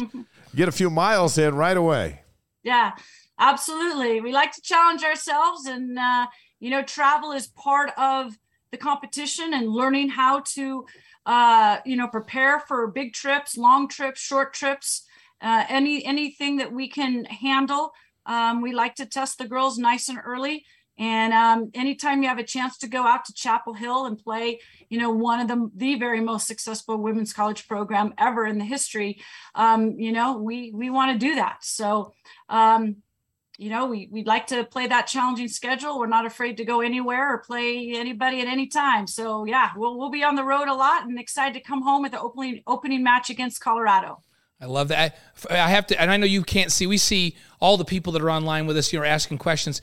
I have to tell you this one. I don't know who the Painted Cougar is, but she says, I'm going to make a second version of Coach Rockwood bobblehead to go with my first one. So there's that. There's that. And then awesome. The A801 or Thea 801 asks us, who should we look for up front in attack to replace Kayla and Cam? So obviously talking about Michaela Coulihan and Cameron Tucker. Yeah. Those are some huge shoes to fill. We're not going to be able to fill them with a couple girls. It's definitely going to have to come from a group of players. Jamie Shepard has been playing. She kind of held down the middle with Kayla as our two central midfielders. And so we will push Jamie up and have Liv Wade come in. And we expect that those two will do a really great job of kind of solidifying the middle for us. But we have a lot of great attacking players. We return someone like a Rachel McCarthy and a Bella Felino who, played significant minutes, score goals for us, even though they weren't always in the starting lineup. I consider them returning starters. We've got some great young players that we know can be very dangerous. So I think it'll definitely need to be a collective effort from all of our team. We expect all of our midfielders and forwards to be able to attack and get shots off and score goals. And we attack a lot from the outside back slots. And we have actually some people don't realize we have 7 returning starters from our group from last year. Wow. So although we graduated some pretty key players, we returned back the majority of our experience and a lot of our leadership. And then you add to that our new group of freshmen coming in, who I think will be giving us solid minutes right from the get-go. A few more questions tonight for Coach Rockwood. When we think of programs on campus that have to deal with missions, football and men's basketball come to mind, but your soccer team's made some significant adjustments in recent years. You had 5 players from last year's roster leave on missions. Have you ever had that many go at one time, and what kind of scramble did that make to rebuild the roster? Yeah, it's been an interesting journey since the age has changed at 19. At first, we didn't think that maybe it would impact us as much as it has, but, we recruit extremely high quality individuals, and they can serve on and off the field. And we've had a lot of great return missionaries come and go, and have had a lot of success with our return missionaries. We actually have 9 girls out right now, which is definitely a challenge. Because we didn't expect, most of the time with the girls, they don't know until a couple weeks before they come and tell you that they were going on a mission. So it has been a challenge, but things have worked out for us in the past, and we assume and just go on as if things are going to work out for us in the future. With most of our freshman class leaving on missions, that certainly wasn't expected. But then we've never had freshmen come in a semester early either. And so that's nothing that we pushed for. They just decided to come. And so it's worked out really well for us that way. We'll be a smaller roster this year. We're not, we recruit 2 to 3 years out in advance. So it's not like a girl walks in your office and says they're going on a mission for the fall. There's really no way to replace them. So we'll have a smaller roster in this fall, but again, we return a ton of experience. So we hopefully want to just kind of reload and get back on the field. And then, 2023, we'll have a big roster, but with some missionaries that aren't quite ready to go. So we'll just deal with it as it comes, and that's really all we can do. So do you write them all each month? It's 9 letters, or do you just send them an emoji and say, hang in there? Yeah, I'm not so good at that. I tell them when they go, make sure that I'm on your list. You probably won't hear from me too much, but we'll always be thinking about you and just want them to focus on their mission. And usually by the time they come back, it doesn't seem like they've been gone that long, but we're ready to add them right back into the daily routine. So it's fun. I don't know why this thought came to my mind, but when you were talking about, man, all these missionaries went out, some not expected, but then unexpectedly, these freshmen decide that they're going to come in on the semester and have this extra time. Why does Austin Collie pop into my head and his famous quote, when you're doing things right on and off the field, good things happen. Magic happens. Magic happens like on 4th and 19 against Utah. It happens. And it just seems like things are falling into place to set up the Cougs for another great season. What are you most looking forward to? What's the strength of this team going to be, do you think, Jen, in this season? Yeah, I think a couple of years ago, we graduated a back line, and so much of what we do with our possession and our attack starts from the defensive side of things. And so with that, we need a back line that can control the game, distribute well. We play out of the back, usually from the keeper's hands. We put the ball right down to our back line. And so having the experience of our back line coming back, I think is huge for us as we kind of build some new attacking players and as they pick up new roles and expectations.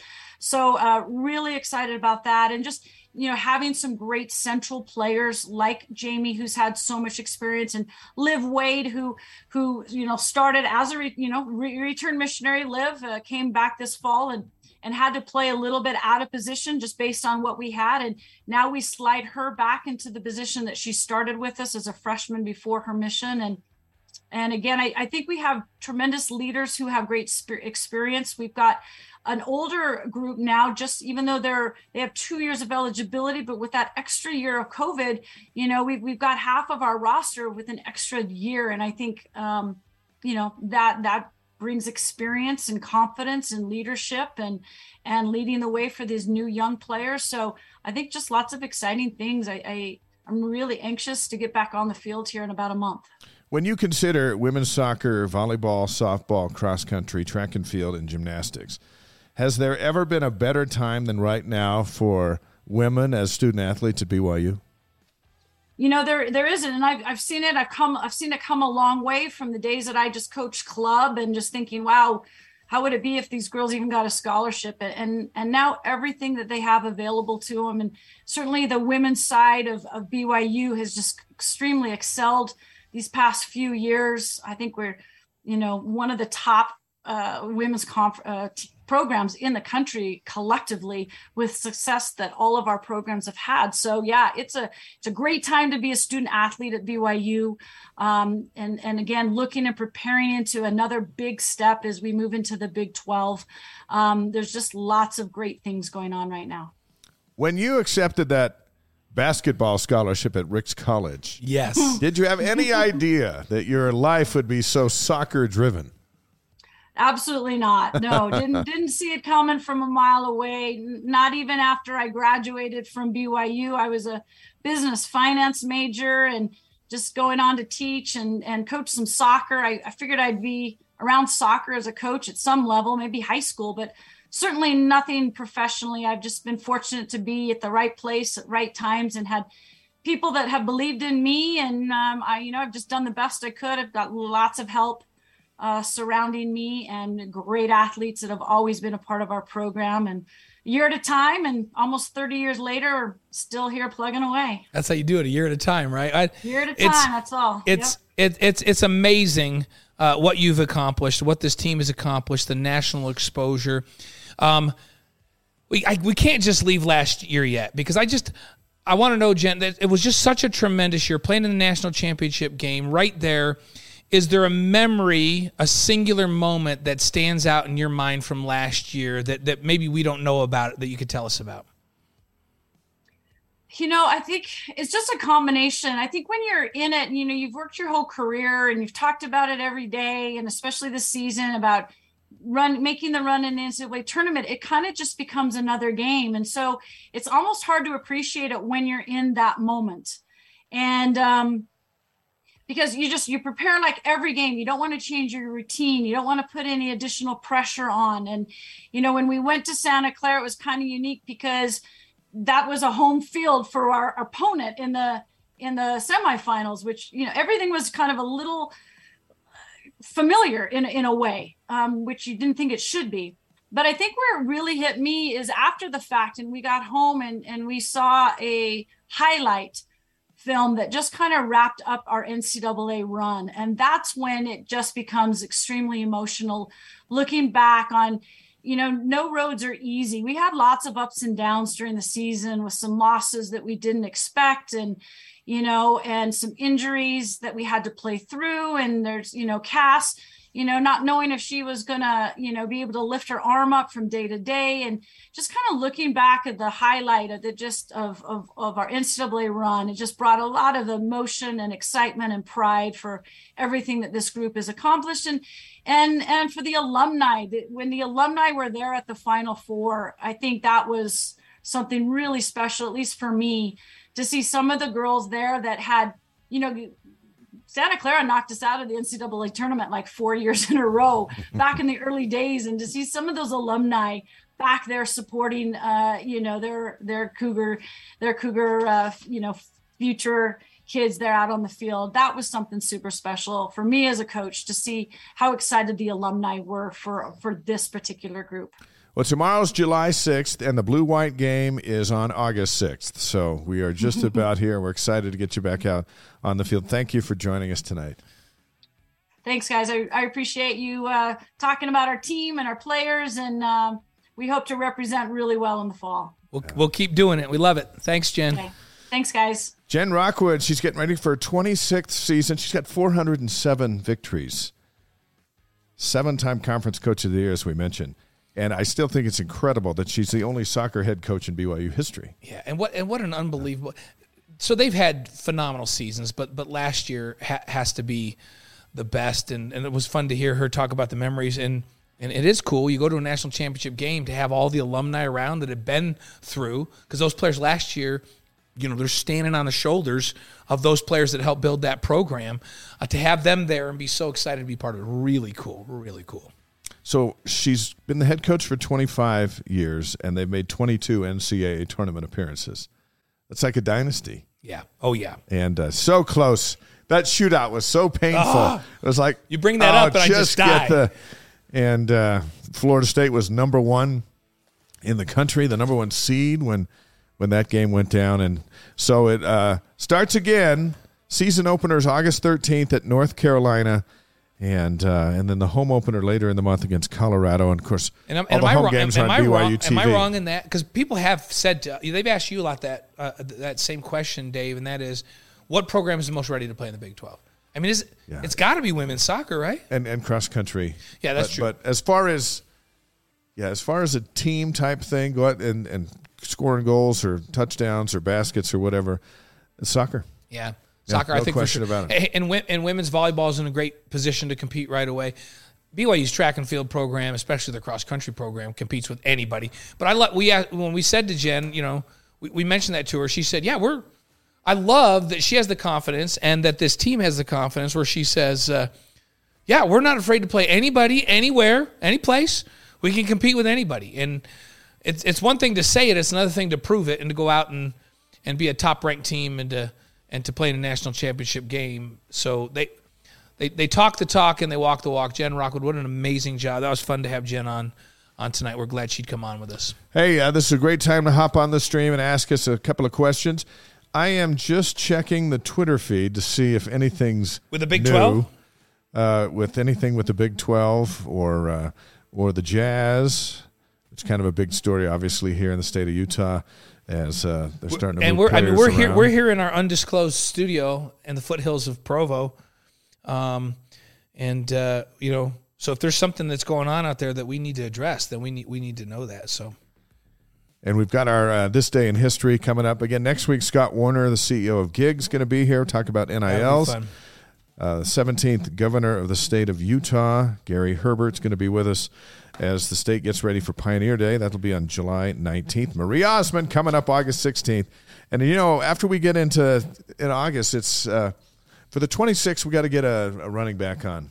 Because that's right after our Algiers show over on BYU TV. Who do you want to get? So maybe we get Willis or Ronnie Jenkins. Oh, you talk about one of the great old school, the old greats. Yeah, or we could try and get Harvey before camp. Yeah, he's got to replace Algier. Harvey. I was thinking like you wanted to get like one of the running backs that are currently playing, like the actual guys. Like Brooks we could do that too. Let's shoot for Unga because he's got the challenge ahead of having to do something about all that stuff. Yep.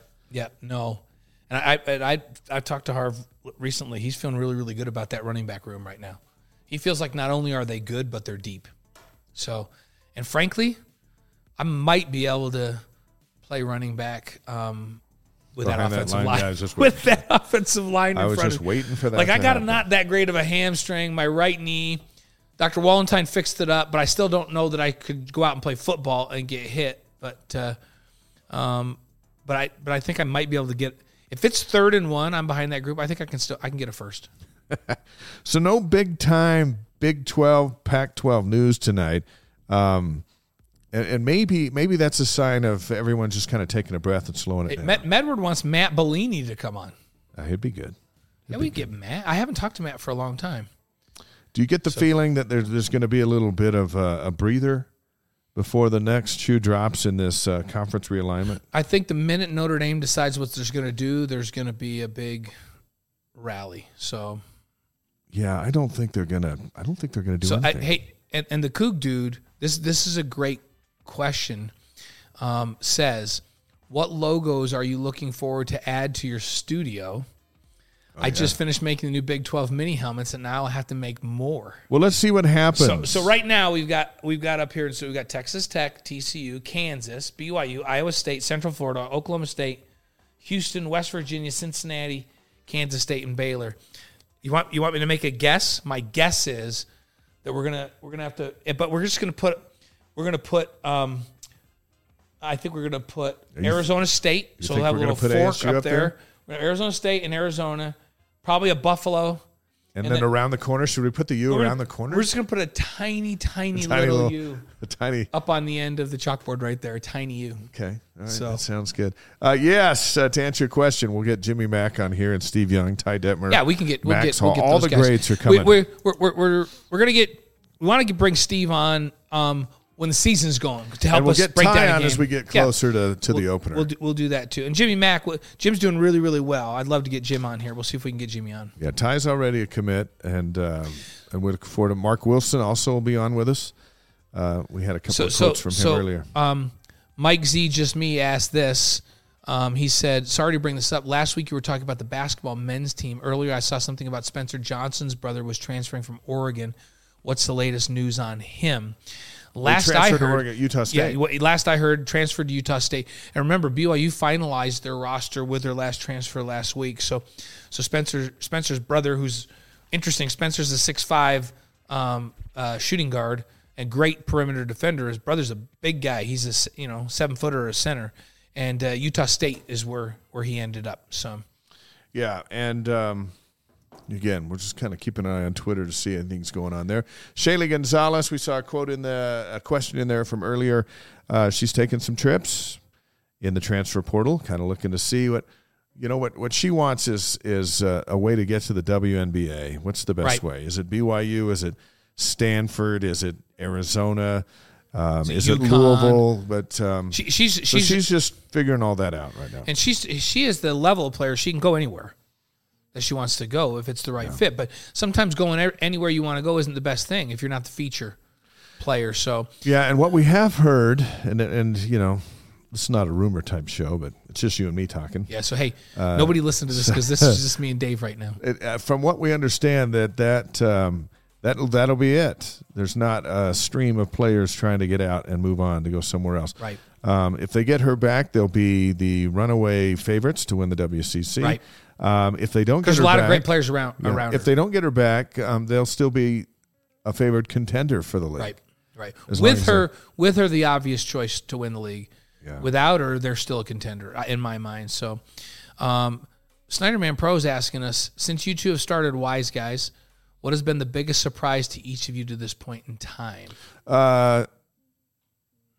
Where we host the show, they don't let us wear our shoes. That's why you see us in our socks. Yeah. Although they can't see. I probably had more questions about, Dave, why aren't you wearing any shoes? Mine are, you can't see mine anymore because we moved the cameras a little bit. Some house rules, which we adhere to. We usually wear fancy socks, too, just in case. Yeah, just to mix it up. But no, we're not allowed. We can't tell where the location is for security reasons. Yeah. But it's someplace in the foothills, and we are not allowed to wear socks because in the studio part of where we're at, we don't wear shoes. Yeah, we don't wear it. But it's kind of industrial look here. But out here it's pretty plush. Yeah, so we got to take the shoes off when we come in the door. And we've also learned or had confirmed to us that we can sit here and talk for hours on end and just the biggest thing that surprised me was the very first show we did, because you guys were telling me it's going to be a 2-hour show. And I was just like... And what did you came in with a Cherry Coke, and I go, don't drink that. Because are you not... That's the thing you're most surprised about.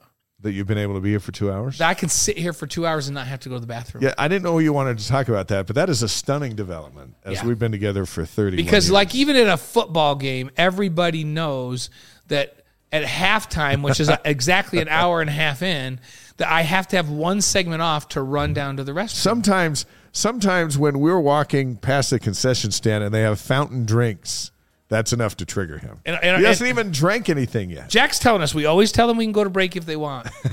So, but Dave has told me if I get up from this place that I'm in big trouble. Did I say that? Yeah, you said come on, you can do this. You can make it 2 hours, and so I've trained myself now. Yeah, and Jack says we can put music up and just walk around. That doesn't feel natural to just say, "Hey, we're just gonna walk around for a minute." The other thing that we appreciate you guys answering each other's questions, and that's perfectly kosher for this show. Yeah. Because somebody asked about Paisley Harding, whether or not she made Seattle's WNBA team, and Medward one asked that, and then that's such a bright blue. I can't even tell. I can't read that. Can you read that, Dave? Who said she got cut? The Outlaw Bandit. Yeah, the Outlaw Bandit. Hey, the Outlaw Bandit, why is he so bright blue, DJ? Is that what he chooses? Or she? I think the Outlaw Bandit could be she. That's a bright color. I can't even see it on the screen. Hey, are you ready for this day in history? Yep. Let's do some interesting things. Okay. So as you know, we wrap up the show each week with this day in history. Not this week, which we could do, or this month, because we're on, every Tuesday. We just go with Tuesday. Here's where we are, and here's what's happened. You're not going with, like, just July 5th in general. Yeah, July 5th in history. Right. And let's go back to 1865, something that I think has affected all of us at one point or another. Great Britain created the world's first speed limit law. That has a huge effect on my wife. That somehow made it across the Atlantic. It doesn't affect my wife at all. She says no speed limits. No, what I'm saying is it affects my wife because she's at risk for getting not just a ticket, for possibly getting a felony. Isn't it like if you go a certain number of miles over the speed limit, you can get a felony? I would just like my wife to once recognize there are speed limit signs placed around the valley. My wife recognizes them. She doesn't care. She thinks she can go as fast as she wants whenever she wants. Let me tell you what we did. I don't know if I want to reveal this strategy, but so we invested in the policeman's fund. Don't tell me about some sticker on your car. It's a star on your license plate. And And so I asked my former co-anchor, whose husband is a member of the force, if that actually works. And she said, absolutely it does, and that's why she has one on hers. So I made that investment. Do you see a star on my license plate? No, you don't. You see a star on Diane's license plate? Does that actually work? Yes, you do. She claims she's invisible when she drives past police. Brenda thinks she can just get away with it and talk her way out of it. And my problem is like I just get irritated. So I was up in Kaysville. It was 2:00 in the morning. I was coming home from a road trip. Got in late at night. Flight was delayed. I came to a 4-way stop. There's no cars out. I kind of just stopped for a minute, and then I pulled out. And then I get pulled over because I didn't come to a complete stop. And I know you should say... Right there in the middle of the night? Is there a problem, officer? Be really, really nice. He walks up, and I knew that the First Security Bank had just been robbed the night before. He walks up to my window, and the first thing that comes out of my mouth is... Don't you have something better to do, like catch some bank robbers or something like that? Why did you other say than that? Pull over a guy who's just got home from a road trip in the middle of the night? You might as well have just said, write me a ticket. Well, he did write me a ticket. First, he made me get out of the car. Yeah, he said, someone crazy like that might be impaired. You think I was drinking, which I was drinking Diet Coke. That was the problem. I was all jacked up on Diet Coke. So, yeah, I'm not good with Here's cops. something else. So that was in Britain. 1937, the luncheon meat Spam is introduced by Hormel Foods Corp. Spam. I don't even know what's in Spam. I don't know if anyone knows In what's Hawaii, in Spam. they do Spam in a lot of things. But it's canned. They love it. They love Spam over there. Is Spam a meat? I don't know. Special parts and What? meats? What DJ's what? Oh, So DJ's Hawaiian, and he says it stands for special parts and meat. I've never heard that before. So I went to the last BYU time, Sports Addict says that he loves Spam. the last time I had Spam, we were at Lake Powell on a boat, and my dad was cooking we made mac and it was him and us kids. My mom wasn't on the trip.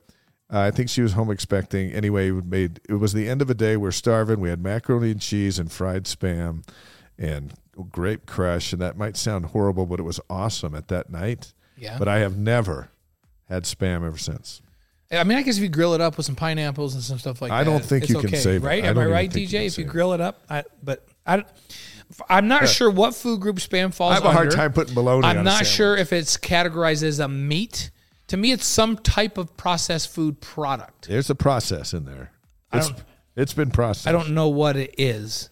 So anyway, that was 1937. How about let's move up to 1954. Elvis records his first single, That's All Right, today in 1954. And remember, we usually like to do a quick movie review. I did go see the Elvis movie last night. Oh, was it good? And then the next question is, first thing is, yeah, I thought it was really good. I learned some things about Elvis that I didn't know. I feel bad for him. The guy that just manipulated his whole empire was brutal. But Is that Tom Hanks? yeah, Tom Hanks is phenomenal in this show. Oh, really? He's a great actor. But so my second question is, so the first question is, have you guys seen it? I thought it was good, different than I thought it was going to be. It's not just like a biography. It's kind of an interesting. Yeah. It's told from Tom Hanks' character's Perspective. viewpoint, right? Which is kind of interesting. But are Brenda and I complete and total losers that on the 4th of July night we went to the movies instead of fireworks? I don't even want to tell you, but I'm going to. Last Don't night, tell me you went to bed at 8:00. No, I was willing to go to bed at 8:00, but instead we watched. Oh, you didn't watch The Bachelor or something like that, did you? No, it was worse. It was. What's worse? It was not Sense and Sensibility. It was the other one. Oh no.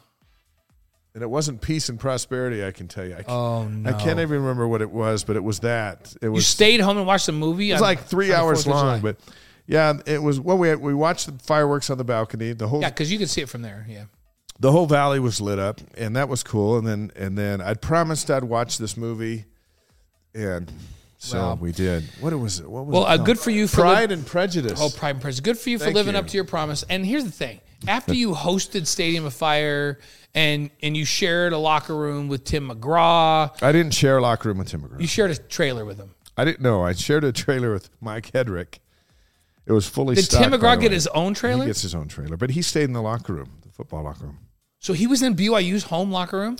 He was either in that or the visitors, but he was in one of the locker No, he rooms. couldn't have been in the visitors. That's too far away from the stage. He had to be in the home. And so he stayed in there. He had a trailer, but he preferred to stay in the locker In room. the locker room, which I think is, if that does not bring BYU good karma for this season, that Tim McGraw used their locker room, wow. You know what? You know what I like to see when I walk into the trailer? A refrigerator stocked with cherry Coke and Dr. Pepper and peanut M&Ms. So the line Webbers That's what just said not all things in the Elvis movie were true, which seems unnecessary. So I didn't. Okay. How would I know what was true and was not true? Tom Hanks said it. I would assume it's true. Does Tom Hanks not tell truth? I don't know. All I know is the Pride part of the movie was about an hour, and the Prejudice part was about an hour and a half. Oh my gosh! Well, after that fireworks display on Saturday night, which I witnessed from the first row, It was good. and you witnessed from the stage. You know my favorite part of that whole thing was the jets? the F-35 flyover, and then the wing commander came on and talked and said that sound is the sound of freedom to our allies and to our foes. Place went nuts. And the place went nuts, and I was like, that's pretty cool. And he says, we own the skies. That was awesome. I like that attitude. We own the skies. Whoa. There was a 97-year-old man that was honored, former veteran, was on a number of bombing missions and got a standing ovation. And I was pretty close to seeing. I wasn't too far from him, and I could just see him all tear up. And the overwhelming feeling from the 47,000 people to that guy was awesome. So Medward told us that we shouldn't get professional bocce ball players, cricket, backgammon on here. He doesn't want to hear about that on the show. Can I add? Can we just say we're never going to bring? Because I watched a professional cornhole tour the other day. When you say never, it puts us in a corner. Okay, so I don't think we should bring the cornhole champion of the world on the show. I just don't think we should. I don't either. All right, 1975 on this day, Arthur Ashe became the first African-American to win the Wimbledon singles title. 1989, NBC airs the first episode of Seinfeld. Where would we even be without Seinfeld? I mean, half of my English language would be missing if I couldn't quote lines from Oh, yeah. Seinfeld. We still quote Seinfeld. Here's something interesting. 1991 on this day, Major League Baseball approves the Rockies and the Marlins to start play in 1993. So it was the 2-year heads up. You're getting 2 new teams. Colorado got theirs, and Florida got theirs. Wow. But maybe the most life-saving or life-changing thing is what's next. Oh, yeah. So what year? You didn't put the year down. Was this also in, Oh, yeah, there should be a year on there. At some point a few years ago. it was on 5th, July 5th. Jeff Bezos founded Amazon. And today's net worth, $1.1 billion. No, he's worth more than 1.1 billion. No, the Amazon, the company. Oh. The net worth of the company, Jeff Bezos, what's he worth? $1.105 Jeff Bezos billion. is worth like 100 billion. Isn't he? Is it Bezos or Bezos? It's Bezos, so I'll call him whatever I want. I left the date off on that.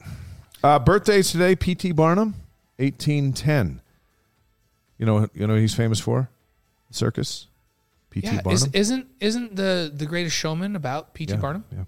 Yeah. Huey Lewis. And who plays P.T. Who plays? That's what's his name? From Hugh Jackman. Hugh Jackman. It's Hugh Jackman. So what was Hugh Jackman in what Marvel show? Wolverine. Yeah, he's the Wolverine. So the planet. Wolverine, who now, where's Hugh Jackman right now? Come on, people. He's on Broadway. Yeah, he's on Broadway. I don't know. And the revival of The Music Man alongside Sutton Foster, who's a phenomenal talent. Okay, because we got to bring some Broadway to the show every week. By the way, it says that Bezos' net worth is $135.3 billion. He's doing all right. Not running Huey out of Lewis was born on this day in 1950. And how about Ohtani for the Angels? Born on this day in 94. He is lighting it up. He pitches, he hits home runs. What's your favorite Huey Lewis song of all time? Do You Believe in Love?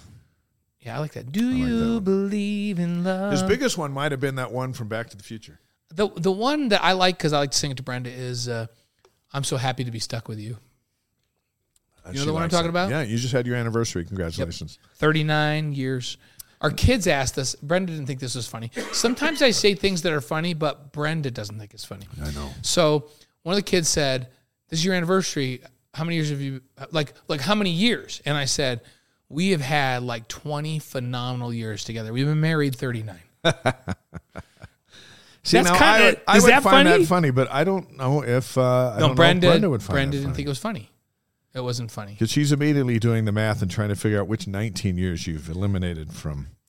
Dr. Ketch says I'm a romantic, which is true. 20 beautiful years together. We've been married 39. So I'm still in trouble for that. One of these days, I may drop my guard enough to tell you what I said at the OBGYN's office one time when I was on an appointment with my wife that I'll never hear the end of. But I think we have to wait for another Let's show run for that past the FCC before. Yeah, we... we're going to run that by. I'll run that by Jack and DJ to see if I can share that story. Number ever. one movie on July 5th, 1978, Grease. Grease is the word. Oh, yeah. Number one song on July 5th, 1972, Lean on Me by Bill Withers. Ooh, I like that one. That's a good one. Have you seen the movie Lean on Me? No. It's really good. That's a good one. Yeah, you're going to like that one. All right, you want to take us out with Lavelle? Yep. So this is what Lavelle said. When people were asking him, like, are you ever worried about getting fired? Yeah. And Lavelle's answer was, they can't fire me because my family buys too many tickets. Now, back then, you know, they weren't putting 62,000 down there, down the road. And Lavelle knew his safety net was, hey, we're going to buy a bunch of season tickets. How can you fire us? You know, as I was sitting in Lavelle Edwards Stadium on Saturday night at Stadium of Fire, and Tim McGraw was up on the stage, and the place was rocking, and Tim said, hey, let's do Humble and Kind to end the show here. Everybody he asked people to put their little lights on. Oh, yeah. And I looked up, and above the light, I could see Lavelle Edwards Stadium, and I thought, how cool is that? This is Lavelle's house. Yeah. You know, this is the house that Lavelle built. That's such a cool show, and this Provo area for the 4th has been awesome. Ever since a little kid, we used to camp out down on the street to save spots for the parade, mostly so we could meet girls. Never met girls. We're always tired. Slept through the parade. Did it every year. Went and got a hamburger in the middle of the night. That's how. And it was safe. You never. You know, it's a different world now. But back then it was. You know, it's like I was speaking to a group the other day, and I said, you know, a lot of us are from a generation where we drank water from the hose, and we rode in the back of pickup trucks, and some of us may have shot bottle rockets at each other. Those were the glory years. Hey, by the way, I was at my brother's house on Sunday, and he says, hey, I have some bottle rockets. And I said, He had bottle rockets? I said, we should shoot them off. Like, I haven't shot off a bottle rocket in years. And he gets them out, and we unwrap them, and we get like an old Coke bottle, like a real Coke bottle. Yeah, to launch. And we light it.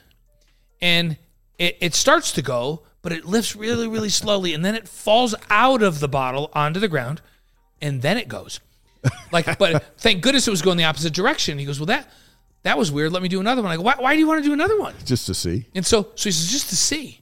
And then he does it again, and it does the same thing, only this time it shoots directly at us right under my feet. I'm like, you shouldn't light these without goggles on and shin guards. And I go, what's going on? He goes, well, these are like 4 years old. Yeah. I'm like, 4 years old? Like the gunpowder in the very bottom must have been wet, so it wasn't enough to get it. It was only enough to make it fall out of the bottle, and then the stuff that was dry was lit. He was going to kill somebody out there. Yeah. I didn't know that that bottle rockets kind of lose their thing after They lose a few their years. thing. Do not do 4-year-old bottle rockets. That's my tip of the day. It sounded like a Russian space launch. Where it kind of just went up there and then Just went fell some down. other direction. Tip of the day, don't do that. Other Those are words to live advice by. of the day, go to Stadium of Fire. That was awesome. Yeah. And this weekend you were busy. Like you was hosted crazy. You hosted the Freedom Awards. And that was cool. Which is really cool. Those were the people that they honored were amazing. You got to host that. Makes you wonder if you do anything. You hosted Stadium of Fire. The week before on Sunday night, you spoke at a fireside at our steak. at our steak. And then, but then Sunday night, what was at that? a fireside up at Aspen Grove. You got to go up to Aspen Grove and speak at the fireside. My title of my talk was Sports in the Spirit, because I wanted the young men to show up. Yeah. You know, because And did they? I'd go to that as opposed to, you know, we're talking about Second Kings this week with my. Yeah, so anyway, it was good. We had shared a lot of stories, things we talk about on here. You had a busy weekend. Yeah, it was good, and that's why my voice kind of thrashed. Yeah, and then you had to host Sports Nation today and Back tomorrow. And tomorrow. Who knows what we're going to have? Yeah, you've got Sports Nation tomorrow. I got it on Thursday. We'll man that for you guys in the morning. if you want to catch us a little bit later this week. Yeah, over on BYU TV. And then who knows what the world will look like for college football when we sit back down here when we next get week. back down here next Tuesday. I think we're going to have I do think we're going to have more answers about if the Big 12 is going to expand or not, whether Notre Dame and Oregon and maybe another team are also going to the Big 10. I think we'll know that by the end of this week. So, all right, you're going to listen to our podcast. You can go to YouTube, watch highlights from this show. The hub is ysguys.com. You go there and you can listen to past shows as well. Yep. And again, Scott Warner, CEO of GIG. That whole NIL thing is going to be live. I know where we're going to put him. We're putting him in here. He's somewhere. coming in. We have to move some lights or something. He needs to sit next to you. Why can't he sit over there? Because I need my space. I got my girls right here with me. Listen, we're also going to have I got my girl. That's true. That's true. But there's no room for you him already have with two my people girl here. over there. We're going to have a cereal contest, too, because he's a big connoisseur of cold cereal. Oh, yeah, we're going to do that. As we all are. Are we all bringing our best cereal? We'll get. Bring your favorite. We'll bring some milk. Wait, we're not allowed to wear shoes in here. Can we eat in here? We're going to see. There's a lot of rules in here. We're not going to tell Jack because we'll just do it. Eat it right see here. what Okay. happens. We And won't then we'll tell him. apologize. Hey, when we're nobody done. tell Jack whatever you do. Have a wonderful week. Everybody, And, thanks for joining us. appreciate you being with us. Tell your friends. Hook up with us on ysguys.com and Twitch. And again, we're building the biggest community of BYU sports fans in the world. We're just 7 weeks in. 17 years from now, we'll be going, see, with like 15 million. This is how it started. Yep. And all of you that have been with us, you were part of it. You were part of it. You launched us. So thanks for being with us. See you next week. See you next week.